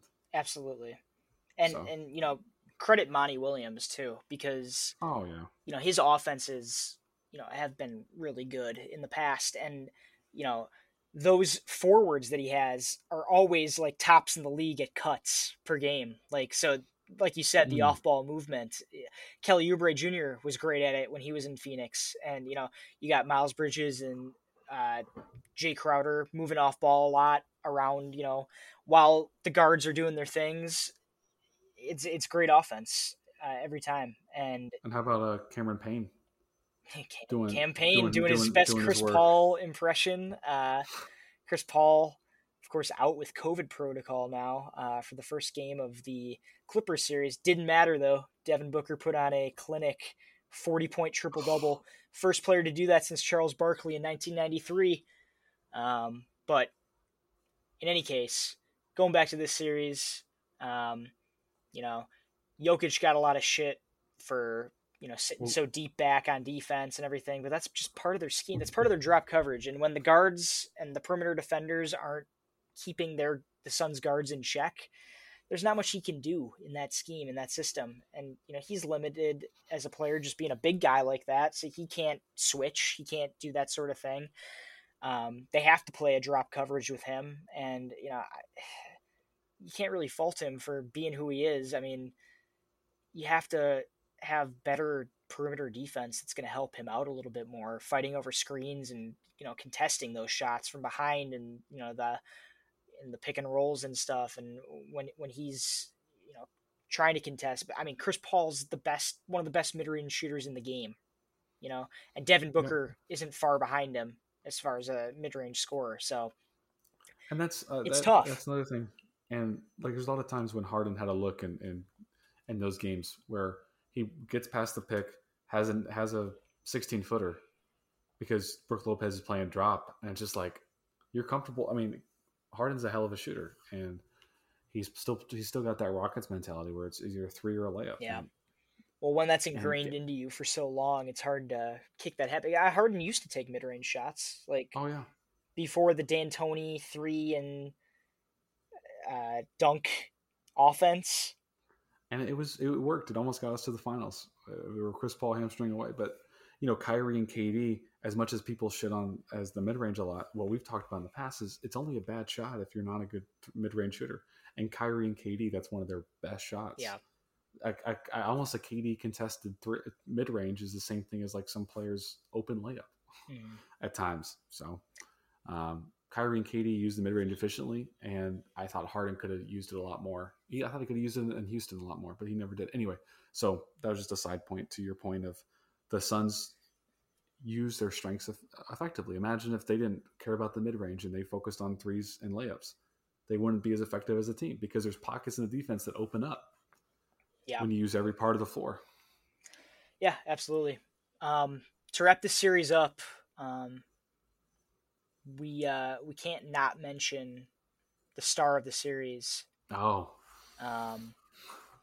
Suns and 4 guy. Little fan altercation. I think it was in game 3. Some Nuggets fans who I guess turned out to be really racist assholes. They took a cheap shot on this Suns fan after they were kind of getting into it with him. And so the Suns fan turns around and just starts whooping the one guy's ass and just absolutely demolishing him, put him in the surrender cobra. And then as he's running away after the guy who took the cheap shot initially, as he's running away with his face covered, Suns in 4, baby. It was funny because, they're fighting. I don't know if it was racist or not because the Suns guy was white. No, I'm not saying that. I think it was later they found out these guys were really racist assholes. I don't think it was actually in the altercation. But anyway, go ahead. Okay. Anyway, it was they're fighting, and then the Nuggets guys, Nuggets guys think it's all fun and games, and another guy thinks he tries to just fake out some guy from like 5 feet away, and then like he turns around and now he's like, oh, I got him. And then the Suns guy hits him so many times that actually the Suns fans were like, whoa, stop. And then even after he's like, Suns are 4 up, people were like, okay, yeah, good job. Like he was the only one who was like, the Suns fans were like, and now he's become a celebrity. Now They showed him on the Jumbotron at game 1 of the Clippers Suns game. And then what was it? RJ commented on the ESPN post like, we don't want to see that. And then like Booker was like, too bad. No, yeah, I think Booker said like something like soft or like. No. But yeah, Booker had said, I need to meet this guy, and then that's when RJ replied to his comment. I don't think that's a great precedent to send. Yeah. But anyway, good stuff. Good stuff. Thinking Western Conference Finals with the fellas. But let's transition to Clippers Jazz. Hell of a series. We're not going to be able to, I mean, we're going to talk about probably the least of all these series. Yeah. We're trying to wrap this up, but oh my God, dude, Terrence Mann. He's the man. He really took over. Goes from passing up a wide open layup in the prior round to having a 39-point game 7 and then game 6 whatever. And then he dunks on Gobert the game before. Ooh, that was nasty. That was absolutely nasty when he dunked on Gobert. And then Mitchell kind of loses steam a little bit. Like the first couple of games he's dominated, then he starts not playing as well. Maybe Wade stopped coaching him. I don't know. I don't know the rules against that. But basically, everyone's trying to put Mitchell. Is Mitchell better than Booker? No. Yes, but no, I don't think so. I don't think he is. I think Booker's better. Right now, yes. I think Booker's better. I think Booker's. I've always leaned to Booker, even like if last Mitchell year. plays with Chris Paul, though. Yeah. Booker's a beast. I'm not saying Booker's not a beast. I mean, Booker's just Booker he's in the such bubble. a better scorer, I think, than Mitchell. He's a better shooter, more efficient. More efficient, for sure. Donovan Mitchell is not a good distributor. Terrible distributor. So what does he do better than Booker? He's more athletic, I guess. More athletic. But other than he's that, not a better defender. Like no. They're both not the best defenders. No, but yeah. I don't know. I mean, Donovan Mitchell, obviously give him a lot of credit. The Jazz were number 1 in the West this year, and he was definitely the driving force of that offense. But he's got the team basically built around his weaknesses. You got Mike Conley there to run the offense because Mitchell's not a good offensive player. You've got Joe Ingles for secondary creation. You've got Bogdanovich as a shooter. You've got Royce O'Neal, as a good defender. But, if Mitchell didn't have those deficiencies, I don't know if some of those guys would be needed. You might be able to build a better roster around him. And, that is the counterpoint because I could probably lean Booker too. But, at least this is Booker's first playoffs, and Mitchell's been making the playoffs. Yeah, Mitchell's been getting bounced by the Rockets or the Thunder in the first round the last 4 years, but yeah, at least he's been making the playoffs. Yeah, but you have way more talent around Mitchell. Way more talent. So I'm not giving that. And you have Mitchell. You had Quinn Snyder, and then the Suns didn't have anybody. They had I forgot who that guy. He was dating Joy Taylor. I forgot his name. Yeah, who even was the Suns? I don't even know. Who's that? He also had the. That's Russian, that's a hole in my NBA knowledge. Who the Suns coach was before Monty Williams? One of them was dating Joy Taylor, and another one was that Russian guy. Oh yeah, you're right. That Eastern European guy. You're right. I forget his name. But in any case, Gobert, going out sad once again. Who gives a fuck? He's shown time and time again that he's a Mickey Mouse Defensive Player of the Year. I'm kind of kidding. Oh. I'm kidding. He's really, really good at what he does, but his skill set is not. It doesn't translate to the playoffs as well as a lot of other players do. I agree. And the D in DPOY stands for default, in my opinion. he really does get it by default a lot of years. I feel like. I mean, the Jazz consistently have a top defense, which is because of him. But when, when you get to the playoff style of basketball, he can't survive in a switching scheme, and he gets exposed, and he's not an offensive scorer. So he should be, though. They should he give him can't the ball really more in pick and offer rolls. something else on that end. He really doesn't. People talk about Giannis not having a bag. Rudy Gobert is like, He's a center. he's like tall me or you offensively in the NBA. I disagree. I think they don't. I think he could be a Clint Capella. I feel like a Rockets Clint Capella. He could be a pick and roll dunk guy. I don't know. I don't understand. They never. He's open on so many pick and rolls. Ben, he can't dribble the ball once even. He doesn't have to. He can take 2 steps and shoot it. There's so many times. Well, he's never had a pick and roll ball handler that's good enough to. Because Mitchell takes the contested 18-footer instead of dumping off to right. But Gobert. I agree, though. Yeah, I don't like Gobert. I don't know why I'm defending him. He's very dislikable personality, so it's not, nobody feels that bad about him going out this sad again. No. But to not put it all on him, the Jazz perimeter defense, that's what we talked about before the series. Who's guarding? They have the worst defensive backcourt in the league. Yeah, you have nobody to guard big wings like Paul George and Kawhi Leonard. So it's a bad matchup for the Jazz. Or Terrence Mann. Yeah, or Terrence Mann, apparently. And how about Kawhi and Paul George just having a hell of a series? Royce O'Neal, to give credit where credit's due, Royce O'Neal did a solid job against those guys when he was matched up against them, but it just wasn't enough for the perimeter for the Jazz. They really struggled. The Clippers shot the ball really well, like they have all year, from 3-point land. And Paul George not being shy about forcing too much. Like he was doing a good job of balancing, taking the ball to the rack, finding his mid-range shot, and then also deferring to his teammates who were starting to get hot towards the end of the series. So yeah, Paul George played a really good series too. Definitely. Let's wrap up our recaps of the semifinal games. Quickly touch on a couple things left in the NBA here. Okay. Scott Brooks gets fired. Oh, we didn't mention Scott Brooks. Yeah. Yeah. Scott Brooks finally fired. He's hung on to that job for dear life the last few seasons. Well, injuries, when we get, So, we got the Terry Stotts of the East. I'm kidding. Terry Stotts is way better. I'm not. Way better. People compare them a lot, though. I think it's kind of funny. But Terry Stotts Brooks is trash. Extremely way better. Scotty Brooks is trash in the Thunder, and he's trash in the Wizards. But those two are out on the market now. Stan Van Gundy, as previously mentioned, fired, on the market now for teams.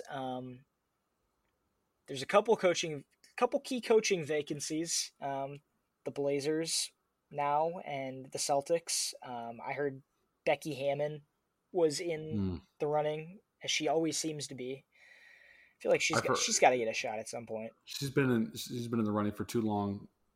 Talked about, and then Greg Popovich. She was even in the running for the Bucks job before they hired Budenholzer. That's how long she's been talked about. If I swear to fucking God, if Jason Kidd gets a job before Becky Hammon, it's the most misogynistic bullshit I've ever seen in my life. That would set back a lot of movements, a lot of years. Come on, dude. The wife beater who sucks at basketball getting a job before Becky Hammon. Are you fucking kidding me? He's a top 7 point guard of all time. But he's also Did anybody say he wasn't? Did anybody say he wasn't? I thought you just said he sucks at basketball. Coaching basketball. Oh, sorry. I thought you said he sucks at basketball. No. Yes. I said he's a wife beater, and you're like, okay, he's a top 7 point guard of all time. No, that was not the timeline of this conversation. Okay. All right. I misheard you. Yes. He's a shitbag titty fuck. Yeah, I heard he was in contention. Well, he was in contention for the Trailblazers job, and then he stepped out of the race. He did. Like, Dame Lillard mentioned him by name as somebody he'd want to coach him, and then he stepped down from the race, which kind of makes you think that he has like a guarantee somewhere else, or like a really strong, like, where would he rather go that has a job opening right now that he knew of at that time? Because the Mavericks didn't, right? Like the Right. Mavericks still had Carlisle at that point when he stepped down. It was the Celtics, I guess. Like, The Wizards still had Brooks, right? I don't know if that technically happened after, but why would he want the Wizards job over the Blazers? I think Lazary What? has a handshake deal. Lazary does? Yeah. Yeah. Yeah. If Katie didn't step on that line, Jason Kidd would be the coach of the Bucks again. Can you imagine though? Honestly, Can you imagine if he has like a handshake deal with Brad Stevens? That'd be fucking hilarious. I don't think he's what. I think Brad Stevens is. I mean, it's a low bar, but I think he's smarter than that. Especially being a new recent president of basketball operations. That hasn't been a job with a ton of security in the past with Jason Kidd. I don't. As far as the Celtics job, I like Terry Stotts. He brought up McCollum and Dame, so he's used to coaching 2 stars like Jalen and Terry Stotts Jason. You could find a lot worse coaches than Terry Stotts to coach your team. But what do the Celtics need? They need defense. They don't really need offense. And what does Terry Stotts lack? Defense. Yeah, he's also lacked the defensive personnel in a lot of years. They actually played really well on defense whenever Nurkic was playing. Nurkic is a hell of a defensive player.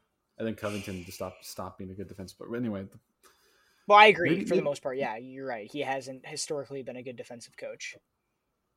But when you have Evan Turner, Dame Lillard, and McCollum as your backcourt, then I don't know how good of a defensive coach you can be. It's tough, yeah. I mean, the roster construction has been a big factor. And Melo. Melo, yeah. I love Melo, but Melo shouldn't. I would rather, now, obviously, Carlisle would be absolutely a top contender for the Celtics job.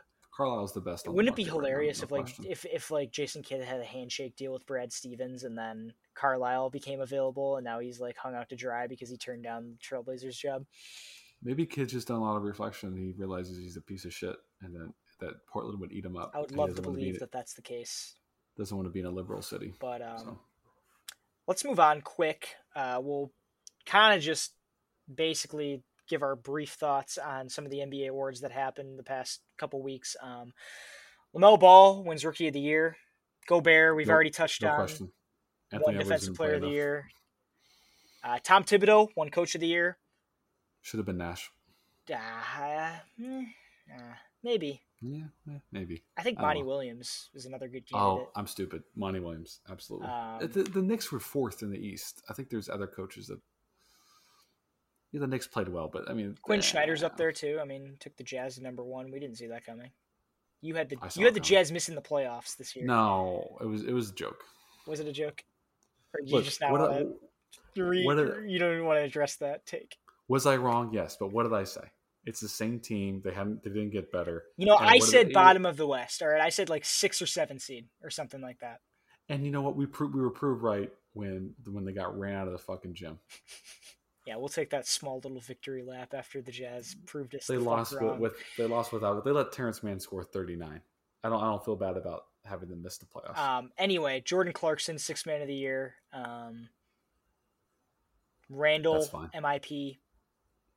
James Jones, Executive of the Year. I think that goes without saying. He had a fantastic offseason, bringing in Chris Paul and getting Jay Crowder. Those were both extremely key additions for them.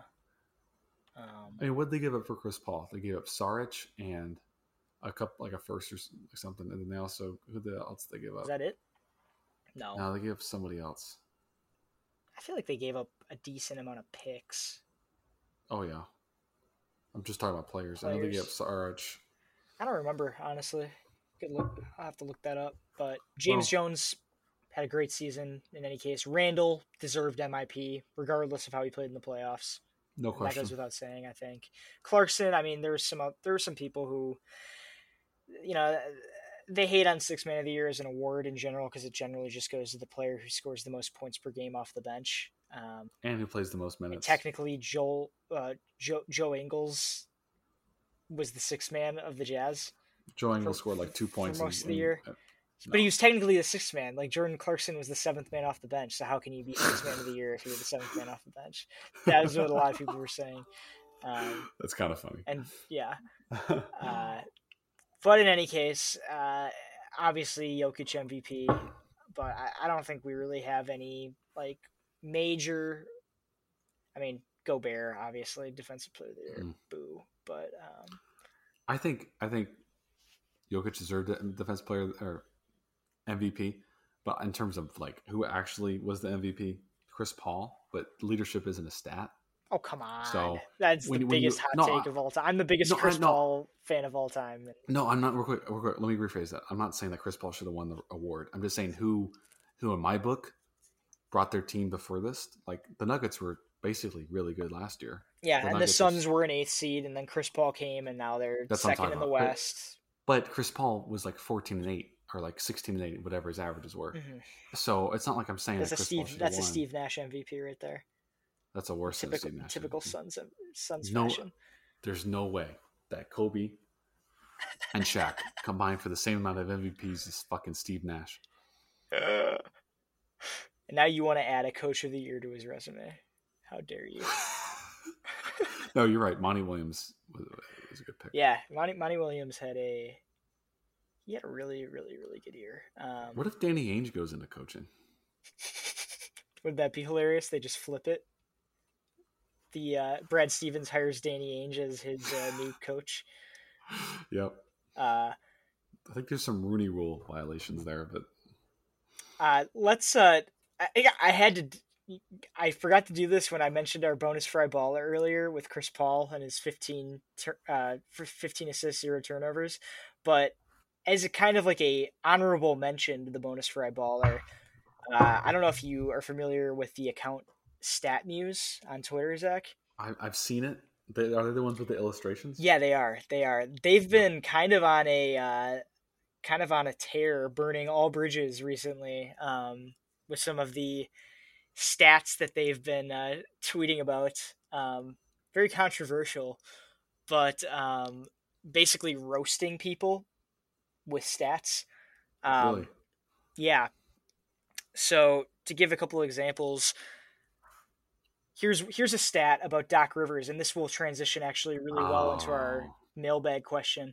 Doc Rivers' 2020 playoff exit, Game 5 blew a 16-point lead. Game 6 blew a 19-point lead. Game 7 blew a 12-point lead. Doc Rivers' 2021 playoff exit, Game 4 blew an 18-point lead. Game 5 blew a 26-point lead at home. Game 7 lost at home to the opposing best player, shooting 5 of 23. So that's one. Another tweet, kind of a shit post. All 3 teams that backed out of trading for Kyle Lowry have now been eliminated: the Lakers, the Heat, and the Sixers. And the Raptors. Somebody quote tweeted, "Now talk about the team that kept Kyle Lowry." That everyone lost there, unless Lowry's coming back as a mentor. Then you sign him as a hometown discount. Yeah, but if you're getting rid of if Lowry's not coming back. If Lowry's not coming back, then it's a terrible move not to get at least something for him. Yeah. Another key stat from StatMuse while we're here. Lowest free throw percentage in a single playoffs in NBA history with a minimum of 70 attempts. 34.2% Ben Simmons in 2021. 37.4% Shaq in 2006. And 38% Wilt Chamberlain in 1968. Elite company for Ben Simmons. 2006 wasn't that the title? Didn't Shaq win the title with the Miami Heat? That was the Heat. Yeah. And then Wilt didn't win in 68. Wilt won in 70, I think. Yeah. No, did they win in 68? I don't think he did. Let me look that up. I think that's too early. That's too early. I think so too. The Lakers, I think, won. Next key stat: a fan has shot more one water bottle than Ben Simmons has in the fourth quarter in the last 4 games. 0 field goal attempts. Oh man. Ben Simmons 0 for 0 field goals in the fourth quarter of the last 4 games. Unbelievable. Unbelievable. Yeah. Ben Simmons had the best seat in the house of any Sixers fan. Watching the game, doing the Tony Snell thing, 0-0-0s while out on the court. Let's move on to our mailbag. Noah just a quick stat correction. Wilt did win one in 67 with Philly, but his Lakers won in 72. So it was 68. He didn't win. Yeah, so 68 was not a championship year for him. No. So our mailbag regarding Doc Rivers, Noah asks, is Doc to blame for the recent playoff failures? Is he a top 5 coach? I don't think anybody said he was a top 5 coach. No. You had to go through Popovich, Phil Jackson. Yeah, here, I listed a couple of them out here. We can decide which ones are better than Doc Rivers. Erik Spoelstra. All time or currently? No, just current. Top 5 coach right now. Yeah, not ever. So we got Erik Spoelstra, who's obviously better than him. Nobody is going to disagree with that. Nick Nurse, I think we can both agree, is better than him at this point. Obviously, he had struggles this year, but he's still a better overall coach than Doc Rivers. Rick Carlisle, better coach than Doc Rivers, I think. We can comfortably I think they're in the say. Same vein. Same tier for you? I think they're in the same tier. Yeah. Carlisle's good, but I think Carlisle makes better adjustments, but Carlisle hasn't had the same talent, so I'll say Carlisle is better. Yeah, I would say Carlisle's better too. He's won a championship with less talent, and he's been consistently really good. Not to say Rivers hasn't, but he's been consistently really good with multiple rosters on the same team as they were like rebuilding kind of more with younger guys. Doc Rivers jumped to the Clippers, who always had a good team with Chris Paul, Blake Griffin, DeAndre Jordan. I mean, that was straight from the Celtics team. That was really good. And then he had Paul George, Kawhi Leonard basically right after that. And, he had the one really good year with the overachieving role player Clippers team, with, Tobias Harris and Patrick Beverley and Danilo Gallinari, those guys. But I think overall Carlisle's a better coach. But Popovich, I'm not gonna. I don't know what Popovich is at this point. I don't know if he's better than certain coaches or worse than certain coaches. Absolutely. But he's better.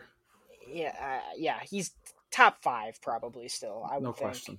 He just doesn't have talent right now. Just like Belichick, just because they lost. Yeah, but I mean, they've also underachieved too in some years recently with some of the guys that they had. I mean, I don't know. I think he's lost a step for sure. I think his coaching style is a little more outdated than it used to be, but I still think he's premier. One of the premier coaches. You got Monty Williams, you got Quinn Snyder, you got Steve Kerr, you got McMillan, Malone, Budenholzer, Billy Donovan, Terry Stotts, Steve Nash. I think Doc falls. Better than Stotts, better than Donovan. I think he's better than Donovan. Probably he's better than Stotts. The jury's out on Nash still. He's a first-year head coach. I don't really even want to rank him really. He had all the talent in the world, but they were hurt for a lot of the year. They still were awesome. So credit to him. Kerr, I think the Warriors overachieved this year, even with Steph back. I think I got to credit Kerr a little bit for this season. I think that Doc Rivers comfortably falls out of the top 5. He's probably 8 or 9 on my list at this point. I just refuse. Like, this guy's when you take into account playoffs, especially. He's consistently coached over the last 10 or 15 years. Yeah. A team that's going to go to the second round of the playoffs, at least. And this is a team who's a top 5 team in the NBA every year. And yeah, it has talent, but he's always had talent, pretty much. He's always had talent. And the counter argument is talent can win you games in the regular season. Coaching can probably take you over the top in the postseason when you have comparable talent but different coaches. Yeah. But I refuse to believe that a team when you had the Clippers, you have Kawhi and Paul George hitting the side of a backboard and all just falling apart. I refuse to believe that just because they're missing good shots, like what is he supposed to say? Attack the rim more when you have a wide open three, when they're great players, and you kind of let the players. And in this case, you're an Embiid turnover away from moving on and playing the Bucks. I just. And all those years with the Clippers, I mean, you have some Chris Paul injuries, you have some Blake Griffin injuries. When he was coaching the Celtics, they were going to the Eastern semifinals, Eastern Conference Finals against LeBron and the Heat, and that's when LeBron was in his prime. Obviously, LeBron could be still in his prime. Who knows? He's a whatever. So I think there's. When I was talking with Noah and you about this, is name one time when you're like, you know what, Doc Rivers did that specific thing wrong. And it's hard to say as a coach because we don't know what they schemed or what they didn't scheme. But it's not like he didn't call a timeout when he should have, or he didn't. Maybe it's a lack of mental toughness for these teams, but I refuse to believe that a top 5 team in the league in the regular season, all of a sudden, bad coaching in the postseason causes them to lose these series when it's very clearly, they stopped making shots, or, Let me count some of the blame. Let me count the number of players that Doc Rivers played in a Game 7. 1, 2, 3, 4, 5, 6, 7, 8, 9, 10, and maybe 11 under a minute here. No minute registered, but it's not marked as a DNP. You go 11 deep. You have Seth Curry playing only 30 minutes when he has 16 points. You have George Hill playing 21 minutes when he's a minus 15, game high minus 15 for the game. He has three points. You're playing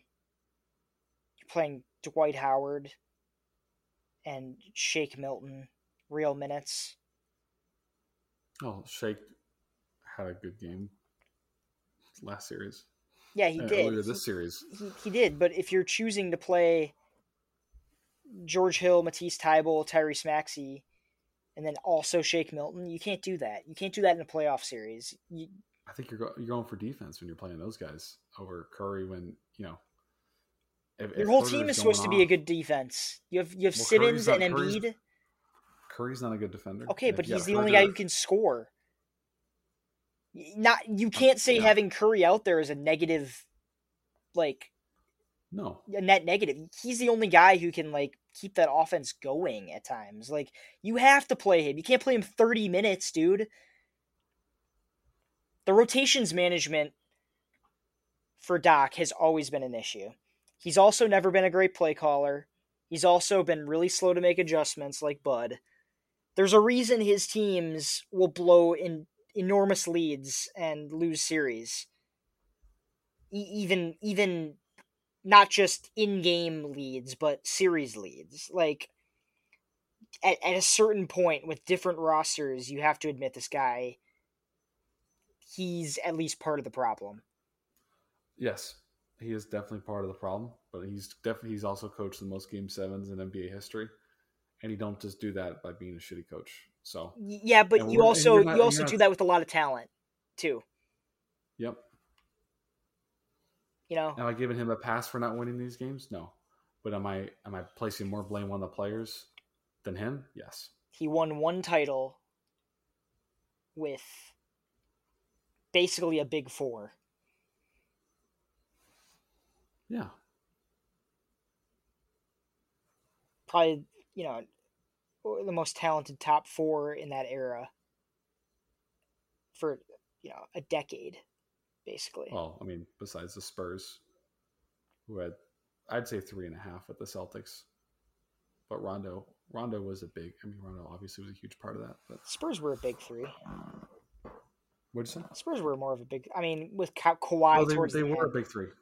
No, I'm saying they were a big three. I'm just saying the Celtics were considered a big three, but in hindsight, they're a big four. But yeah, that year anyway, with Rondo playing the way he was. Yeah. But in any case, Doc is not a top 5 coach. I think we can both agree on that. No, we could definitely agree on that. I think that Doc is to blame for his playoff failures, at least in part. I think that his players have also not given him, he's faced injuries multiple years with the Lob City Clippers. He had Paul George get in his own head with the Kawhi Leonard Clippers. And, this year, obviously, Philly roster construction wise, worked out well for them in the regular season, but Ben Simmons turnover away from tying the game. Ben Simmons just having an awful series and, kind of being saved by Seth Curry, becoming Steph Curry for a couple games there. And I don't know. I just feel like he's failed with too many rosters for it to not be somewhat his fault, and it's a pattern at this point. Like he has a lot of flaws and a lot of visible flaws that you can see throughout a game, I think. And I kind of disagree with you there where you say you can't point to one thing he's done. I think you can point to more than a couple things he's done, not maybe in-game management as far as like, did he call this timeout or did he whatever, but he doesn't, rotations wise and play calling wise and adjustments wise, that's never been his strong suit. He's been a good leader maybe, but I think regardless of that, I mean, how is he to blame for Embiid turning the ball over with the I'm not saying he's to blame for that, but the fact that he is actively detrimental to his team in those other ways, that makes him to blame. I'm saying, he's not at fault for the players' mistakes at the end of the day, but that doesn't change his detriment to the team in other ways. They're starting in a hole with him doing those things. I think that's the case. That's the same with Bud. You start in a hole every game with him being his stupid, stubborn self. When have you ever, like, just because he plays Curry 30 minutes one game doesn't mean he's had a history of real quick. I'm talking to Sixers people have said throughout the entire year that he has a history of poor rotations management. It's not just this one game. It's not just this one series. It's not just with the Sixers. When has he ever not played his stars enough in his career? Throughout his career. I haven't seen that. You played Paul Pierce like 35 minutes a game when Paul Pierce was like 36. Oh, 35 minutes per game. Wow, that's almost like Giannis numbers. The Bucks playoffs. Not during the regular season. Okay, let's move on. I think we've talked enough about fraud Doc Rivers for one podcast. Let's move on to some conference finals previews series. Milwaukee Bucks, Atlanta Hawks, and Bucks in 4. Phoenix Suns, LA Clippers. Bucks in 4. Bucks in 4 is it's bold. It's bold. I think the Bucks are really very much the better team. But Trae Young has proved everyone wrong this entire playoffs. Yeah, but he hasn't had they're a hot shooting team. He hasn't faced a defender like Drew Holiday. Yeah, he hasn't. But the Hawks are absolutely the type of shooting team that could give Bud and the Bucks drop coverage issues. Kevin Huerter shooting like he was in this series. Trae Young shooting like he was for a lot of this series. He obviously had a bad Game 7. But, he's the reason they won this series. You have guys like Gallinari who have the ability to go off. You have guys like... they played a lot better defense than a lot of people thought they would. But, they can't guard the Bucks the same way that they guarded the Sixers.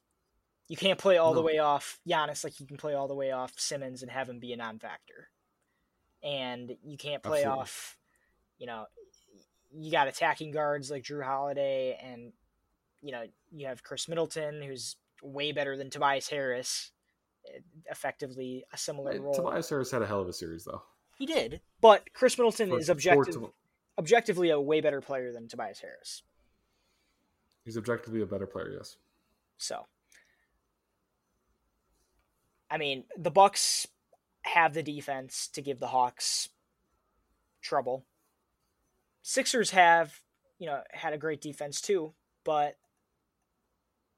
I would say that just the Bucks are more well-rounded with the defensive personnel that they can throw at them.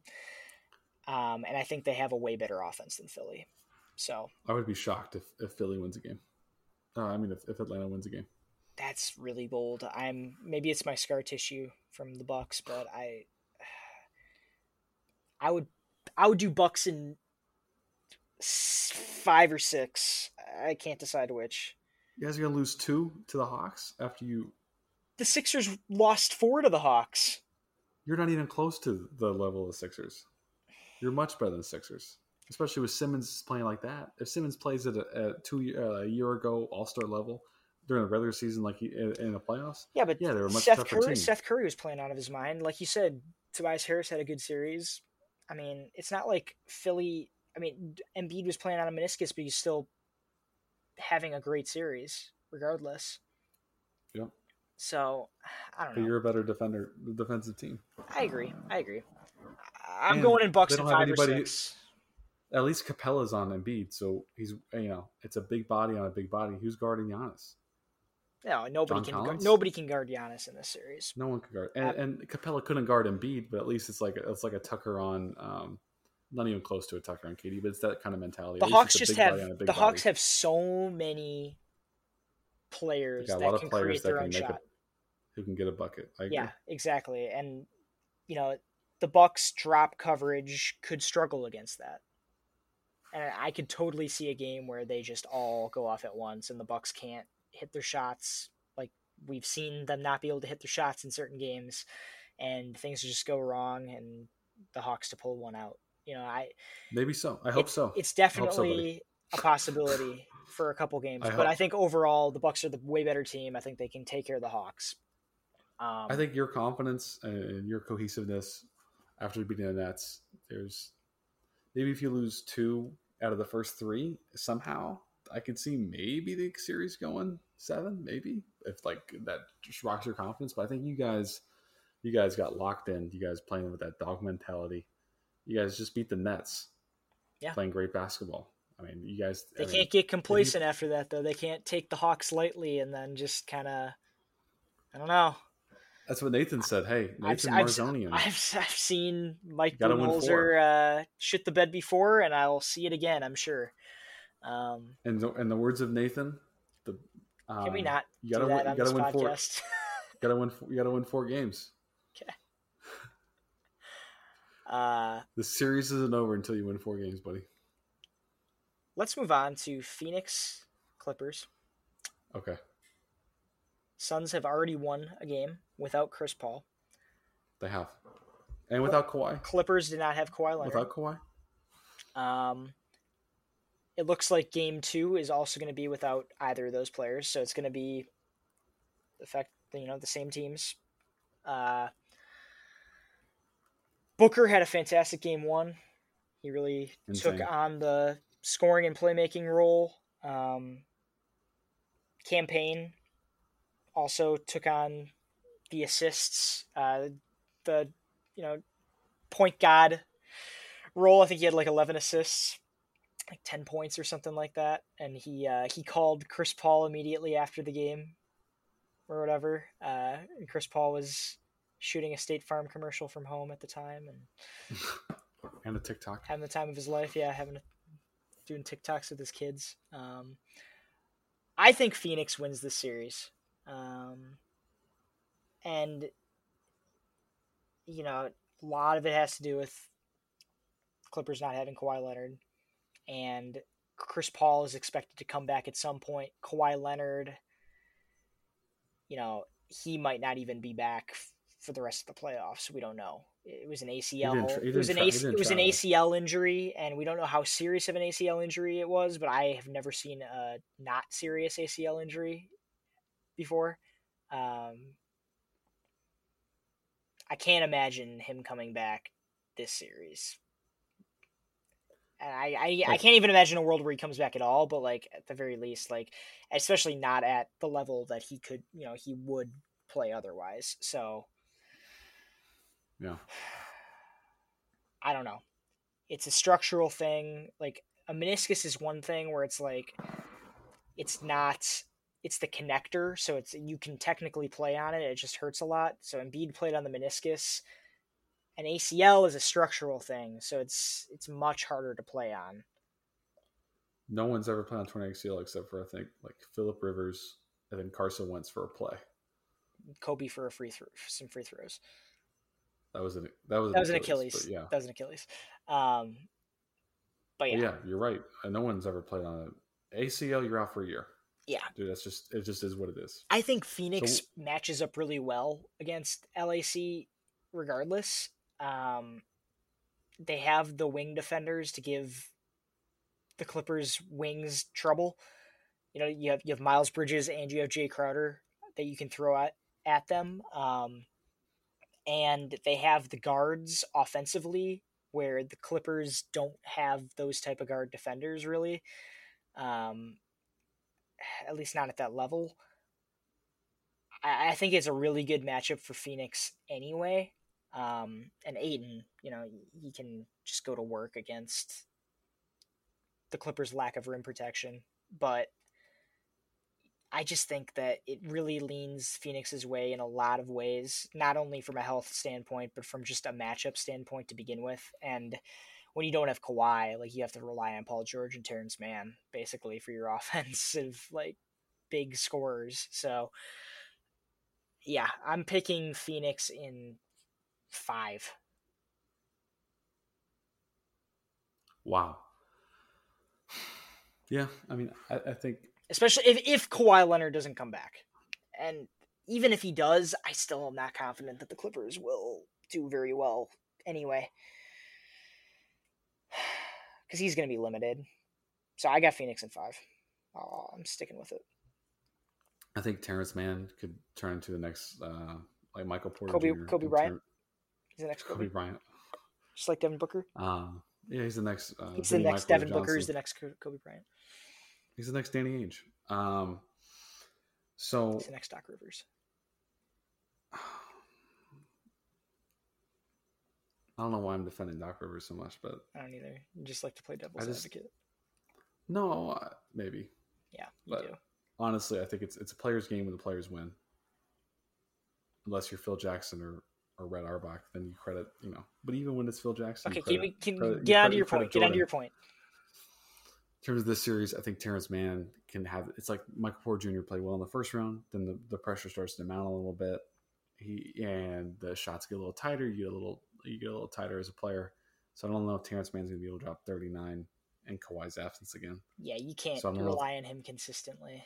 You can't rely on him to make those kind of, you know, have that kind of game again, especially against the Suns defense. Completely agree. I can see, you know, Booker had an insane game this game. I think maybe, you know, never know, Paul George can have insane. And also Booker throughout, even lately, he's been a little streaky in terms of his shot making. His effectiveness and decision making has been consistently great this year. But he's sometimes a little bit of a streaky shooter. Yeah, even in the Nuggets series, Chris Paul was, you know, probably their best offensive player, and Booker was really good too, but he wasn't scoring at the level that he's shown that he can. So I think, you know, if Booker has an off game in game 2 and Paul George has like a 38-point night, and then you get something out of, and Marcus Morris may not play. Marcus Morris is questionable. So I think the Clippers are just have an uphill battle. I think what it comes down to is Chris Paul is definitely coming back this series. Mm-hmm. We don't know if Kawhi is coming back. And also we don't know, you know, Chris was vaccinated, right? And then he was tested negative. Or tested positive, and then he's got to do. So he was vaccinated. If he wasn't vaccinated, then COVID may play an impact, like it played on Cam Newton and other players. Yeah, he wasn't showing symptoms, regardless. Even if wasn't showing symptoms, so doubtful that COVID will have an impact on his, you know, cardiovascular. You know, Dr. Ben and Dr. Zach checking in right now. That's right. But, let's say the Suns win next game. The Suns are up 2-0. Kawhi is able to play in game 3. Clippers win 1, then the Suns win 1. It's 3-1, going back to Phoenix. I think if the Clippers, I'd say Suns in 6. Suns in 6. But if Kawhi plays, I'd say Clippers in 6. I think it should be a Clippers Nets finals without injuries. Maybe even a Lakers I don't know. Nets finals without I think injuries, the Suns still match up really, really well against the Clippers, even with Kawhi. They don't have anybody for Kawhi. I mean, nobody has anybody for No one Kawhi, has but anything. they have Jay Crowder and Miles Bridges, two of the best perimeter defenders this year. As good as Jay Crowder's been, Jay Crowder has gotten absolutely bodied by healthy stars when they're healthy. He thinks he's like this LeBron stopper, and he was for like one game. Okay, LeBron James is one thing, and Kawhi is not as good as top LeBron. 5. Not as good as LeBron, obviously all time, but in terms of health right now. A healthier, I don't even know what I'm saying. A healthier Kawhi, like a fully healthy Kawhi is better than whatever. I don't know, that's not even going without saying. That's what I was trying to say. But a fully healthy Kawhi is still a top 5, top 7 player in the league. And then you have Paul George. So if you have both of those guys dropping 30 like they have been this playoffs, when they're Paul George and Kawhi are playing their best combined basketball they've played as a unit this playoffs. And I don't think the Suns could do anything with that. All right. But that's just not how it works, and injuries are part of the game. So I think we're going to see a Suns-Bucks finals, and then Bucks and 4. I admire your confidence in my team more than me. Hey, I got to give respect where respect is due. You guys stepped up. You guys changed your way of playing. You guys made the adjustment that was necessary. If you guys play like you guys did in Game 2, even with a limping Harden, even with an out Kyrie, because Kyrie was healthy in Game 3, like you said, played 44 minutes. So, and you guys won that game. Yep. So, you guys just changed your mentality and turned back into the team that's a dominant team on both ends of the floor. Yeah. I think you guys have that confidence back. Yeah. Two quick things too.